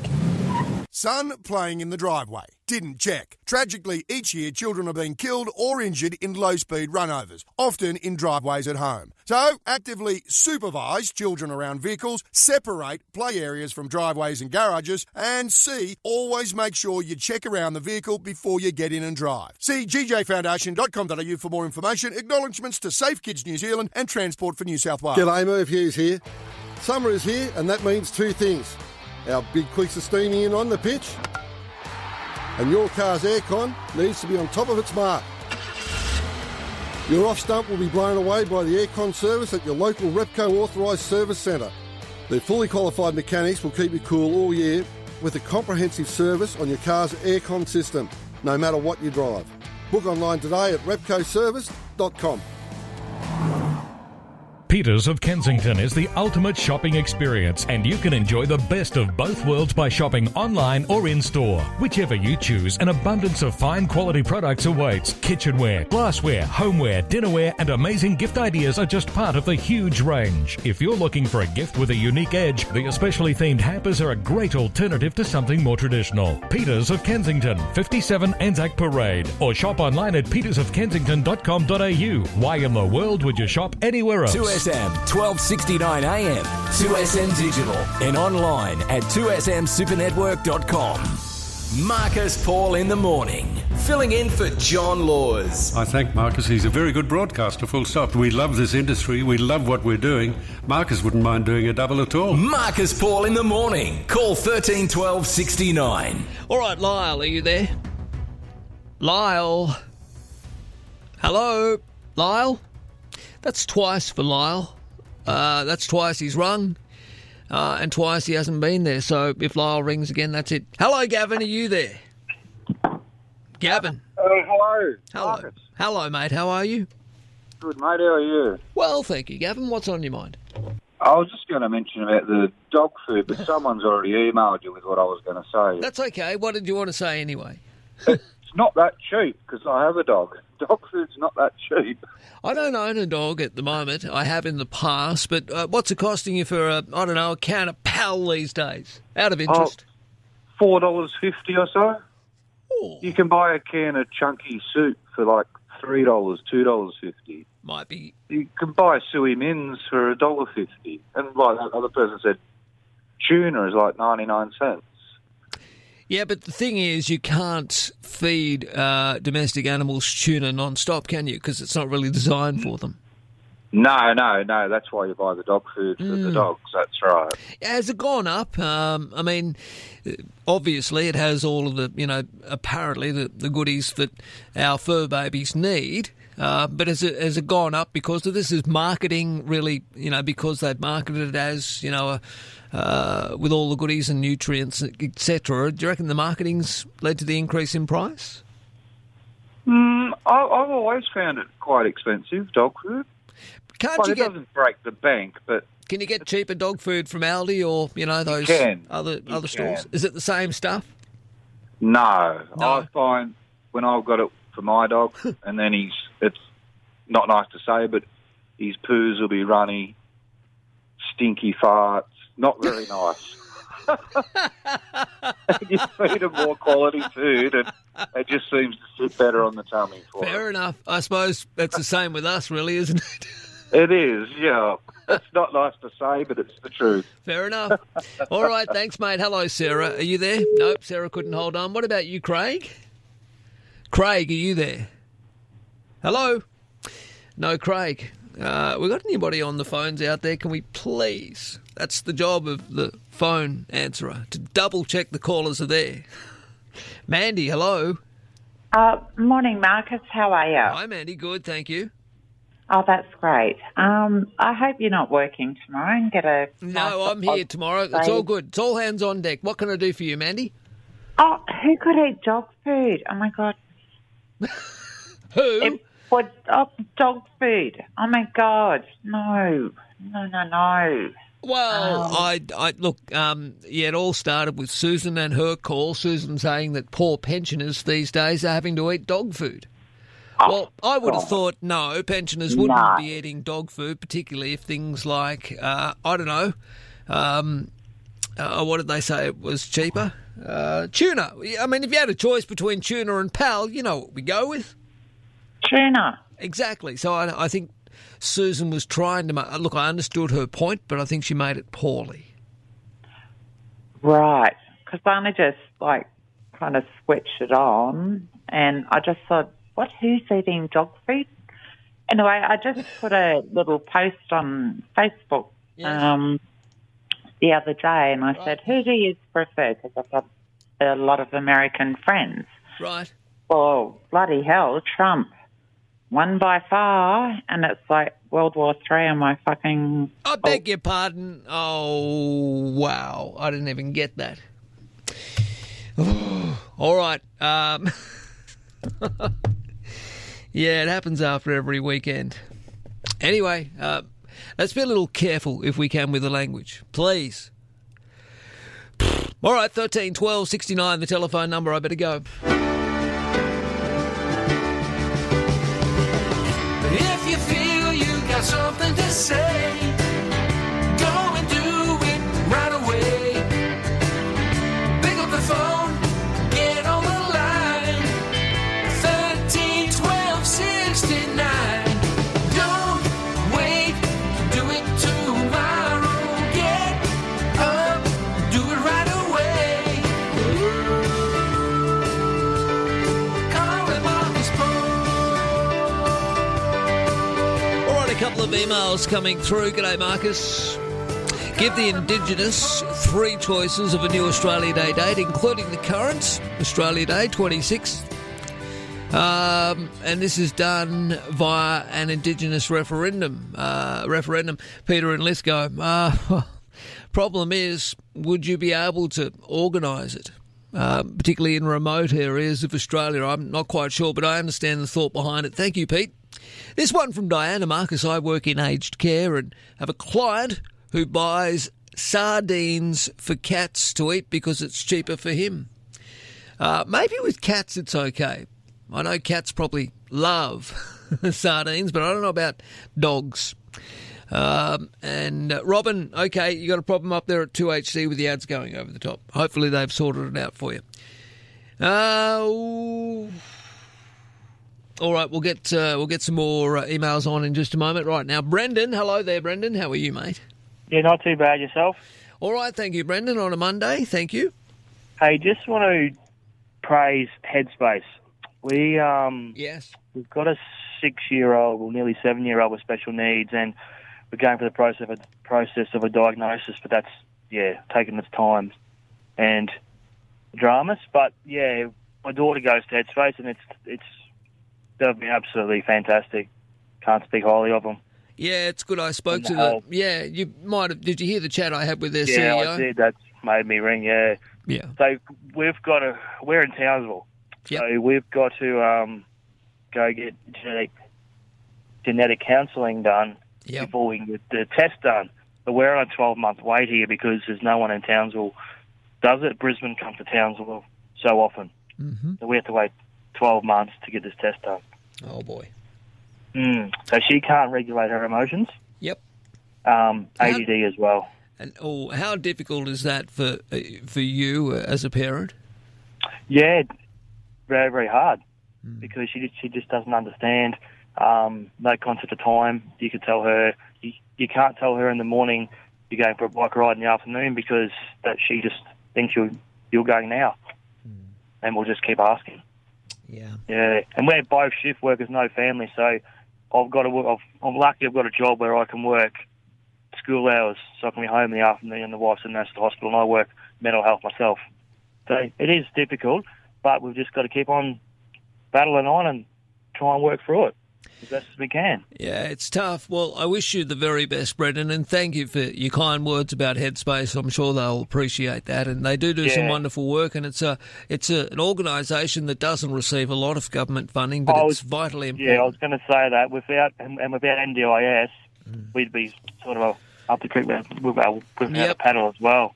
So both go hand in hand. But look, I know there's a lot of bad things said about NDIS, but I tell you what, there's a lot of good things that happen to you.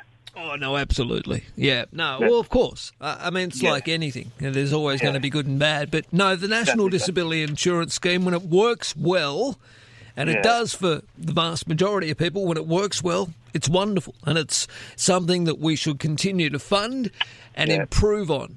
It's not a perfect system. It's a government system. Of course it's not perfect.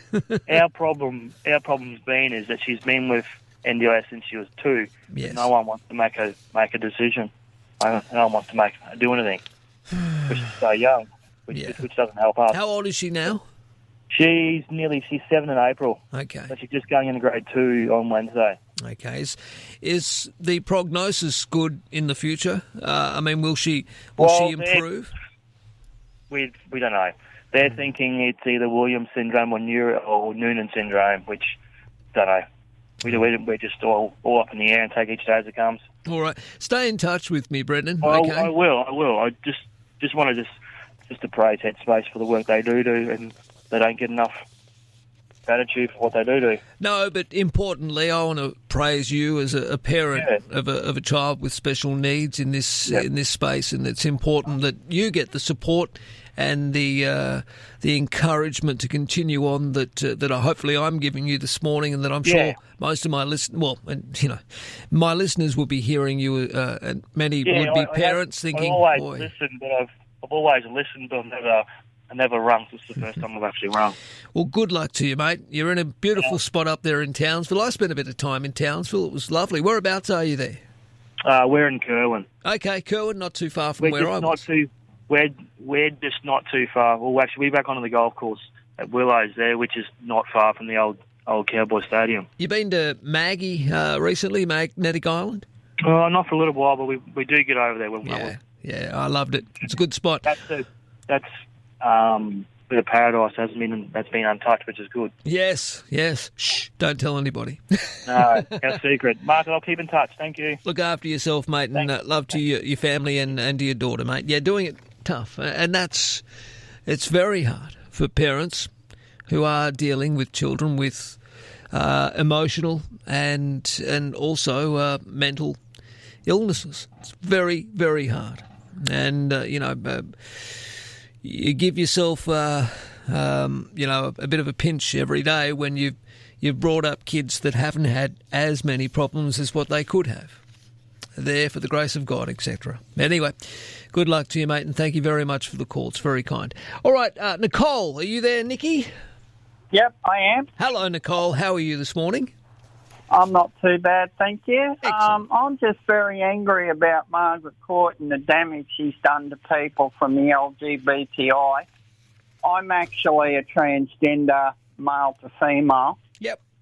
I've got a lesbian partner, and I'm very disgusted with the way she's talking about LGBTI people, and I think that she should not be awarded that Australia Day thing. I know she was a good tennis player and all that sort of stuff. Yep. But I'm very disgusted and very angry at her remarks. Well, the thing is, she hasn't made, or these sorts of remarks haven't been made public for quite some time. Now, what's happened, of course, since this award has been made public and the announcement's become public in the last couple of days, for people like yourself, Nicole, it brings up memories of the division that I also agree that these comments previously by Margaret Court and others have brought up in your community. We're supposed to be a loving, tolerant and understanding society. We pride ourselves on supposedly being so in Australia. I don't get the hate and I don't get the division.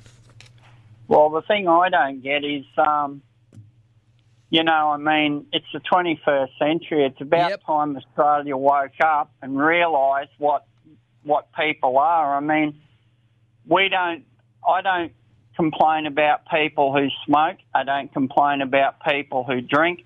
I'm not complaining about religion. I'm not religious myself, but I'm not complaining. But then yet she's got the height to come across for our people and say bad things about our people, and I just think that's wrong. I agree. Live and let live. Thank you very much, Nicole, for your call. You look after yourself, okay? Yeah, thank you. You're welcome. Bye-bye. On the SMS 0458 049 209. G'day, Marcus. Robert here. Did you see the clip on television showing how we celebrated Australia Day back in 1988? Everyone was excited and unified, and it was a great public holiday. Now it's just turned into a whinge fest. Yes, big difference, though, Robert, between now and 1988. A very, very big difference. There was no social media back then. Hello, Sarah. How are you? I'm well. How are you? Good, Sarah. What's on your mind? Well, I wanted to pick your brain because I'm in my mid-70s. Yes. And I cannot for the life of me remember when it was decided to gazette the 26th as officially Australia Day. Right, when it was. In my youth it wasn't. Mm-hmm. And when did they decide to gazette the handing out of awards? I can't remember. Well, it's a very good point. I've got somewhere in my mind it's in the 70s, but I don't know why I think it's in the 70s. I don't know for the life of me, but it never used to be, as far as I remember, Australia Day. I am a bushie, so we never seem to take too much notice of all these, signified days. We kind of did other things. But yeah, I can't remember. Yeah, look, there's a whole range of different dates here. I'm just having a little look. Look, I don't really know. I'd need to do a little bit of research on it. It wasn't until 1935 that all Australian states and territories adopted the use of the term Australia Day to mark the date. Not until 1994, I guess. So 1994, I think, Sarah, is the date that it was officially. And when do you think they decided they were going to give out this raft of awards? Well, do you remember that? Let's have a look here. Australia Day Honours, Australia of the Year Awards, let's have a look. since 1975, progressively. Oh, I know, yep. So, let's have a look here. The Australia Day honours and award systems refer to all orders, decorations and medals as instituted by letters patent from the Monarch of Australia and countersigned by the Australian Prime Minister have been progressively introduced since February 14, 1975. So it's grown like a mushroom. Started out, I don't think it started out to be what it is today. I don't know about you, but I'm not very fond of awards. I think that so many different people do so many marvellous things. Yes. That I don't like picking out one person or two people soldiers go to war to fight wars. Yep. And they come home, they get a service medal, but they don't all come home with a VC. No, that's true. And how about giving an Australia Day award to every single firefighter that saved us from the bushfires last year? Or how about a special Australia Day award, if you like, for all of the nurses on the front line of COVID-19? That's right, like a little medal, a little thing. Well, the Order of Australia thing's only a tiny little thing, looks like a mushroom. They're a bit elitist, in my mind. That's a big part of the problem. That's how I think of it. I know how it works because I've lived in Canberra. I think you have too. Yeah. And there is a panel, and it is removed from the Prime Minister of the day, and I'd be horrified if they had anything to do with it. And you do have to be nominated, but it leaves it open to who's got the most pull as a nominator. Well, yes. Doesn't it? What to me, in my mind, maybe I'm being a bit sarcastic about that, but, I just don't like that sort of thing. I was happy when those fellows who got in those caves and got those little boys out. I thought that was a lovely thing, that they deserved that. Yes. Because that was their hobby that took them to there, and to do that wasn't their job. But I just think there are people in our society that have got a lot of access and a lot of people fairness, who can do things there are a lot to get people what they want. But in fairness, there are a lot of other minor awards that you can get an Order of Australia, or there are various other awards which no doubt we'll talk about tomorrow on Australia Day that local people in their communities have received. It's just these big gongs, in my opinion, that seem to be fairly elitist and certainly shouldn't be going to people like Margaret Court. But then again, that's just my opinion. But I wonder why we continually seem to be rewarding people like Margaret. Is it because of their achievements in the sporting sphere? They've been paid already, I would have thought, richly awarded for that kind of stuff. Maybe I'm wrong, I don't know. And I had a dream. That's it. Someday Thank you for your company today. I would just fly away. We're back tomorrow. Lawsie's back next Monday. I couldn't stay. Have a good afternoon. So I had a dream that I just fly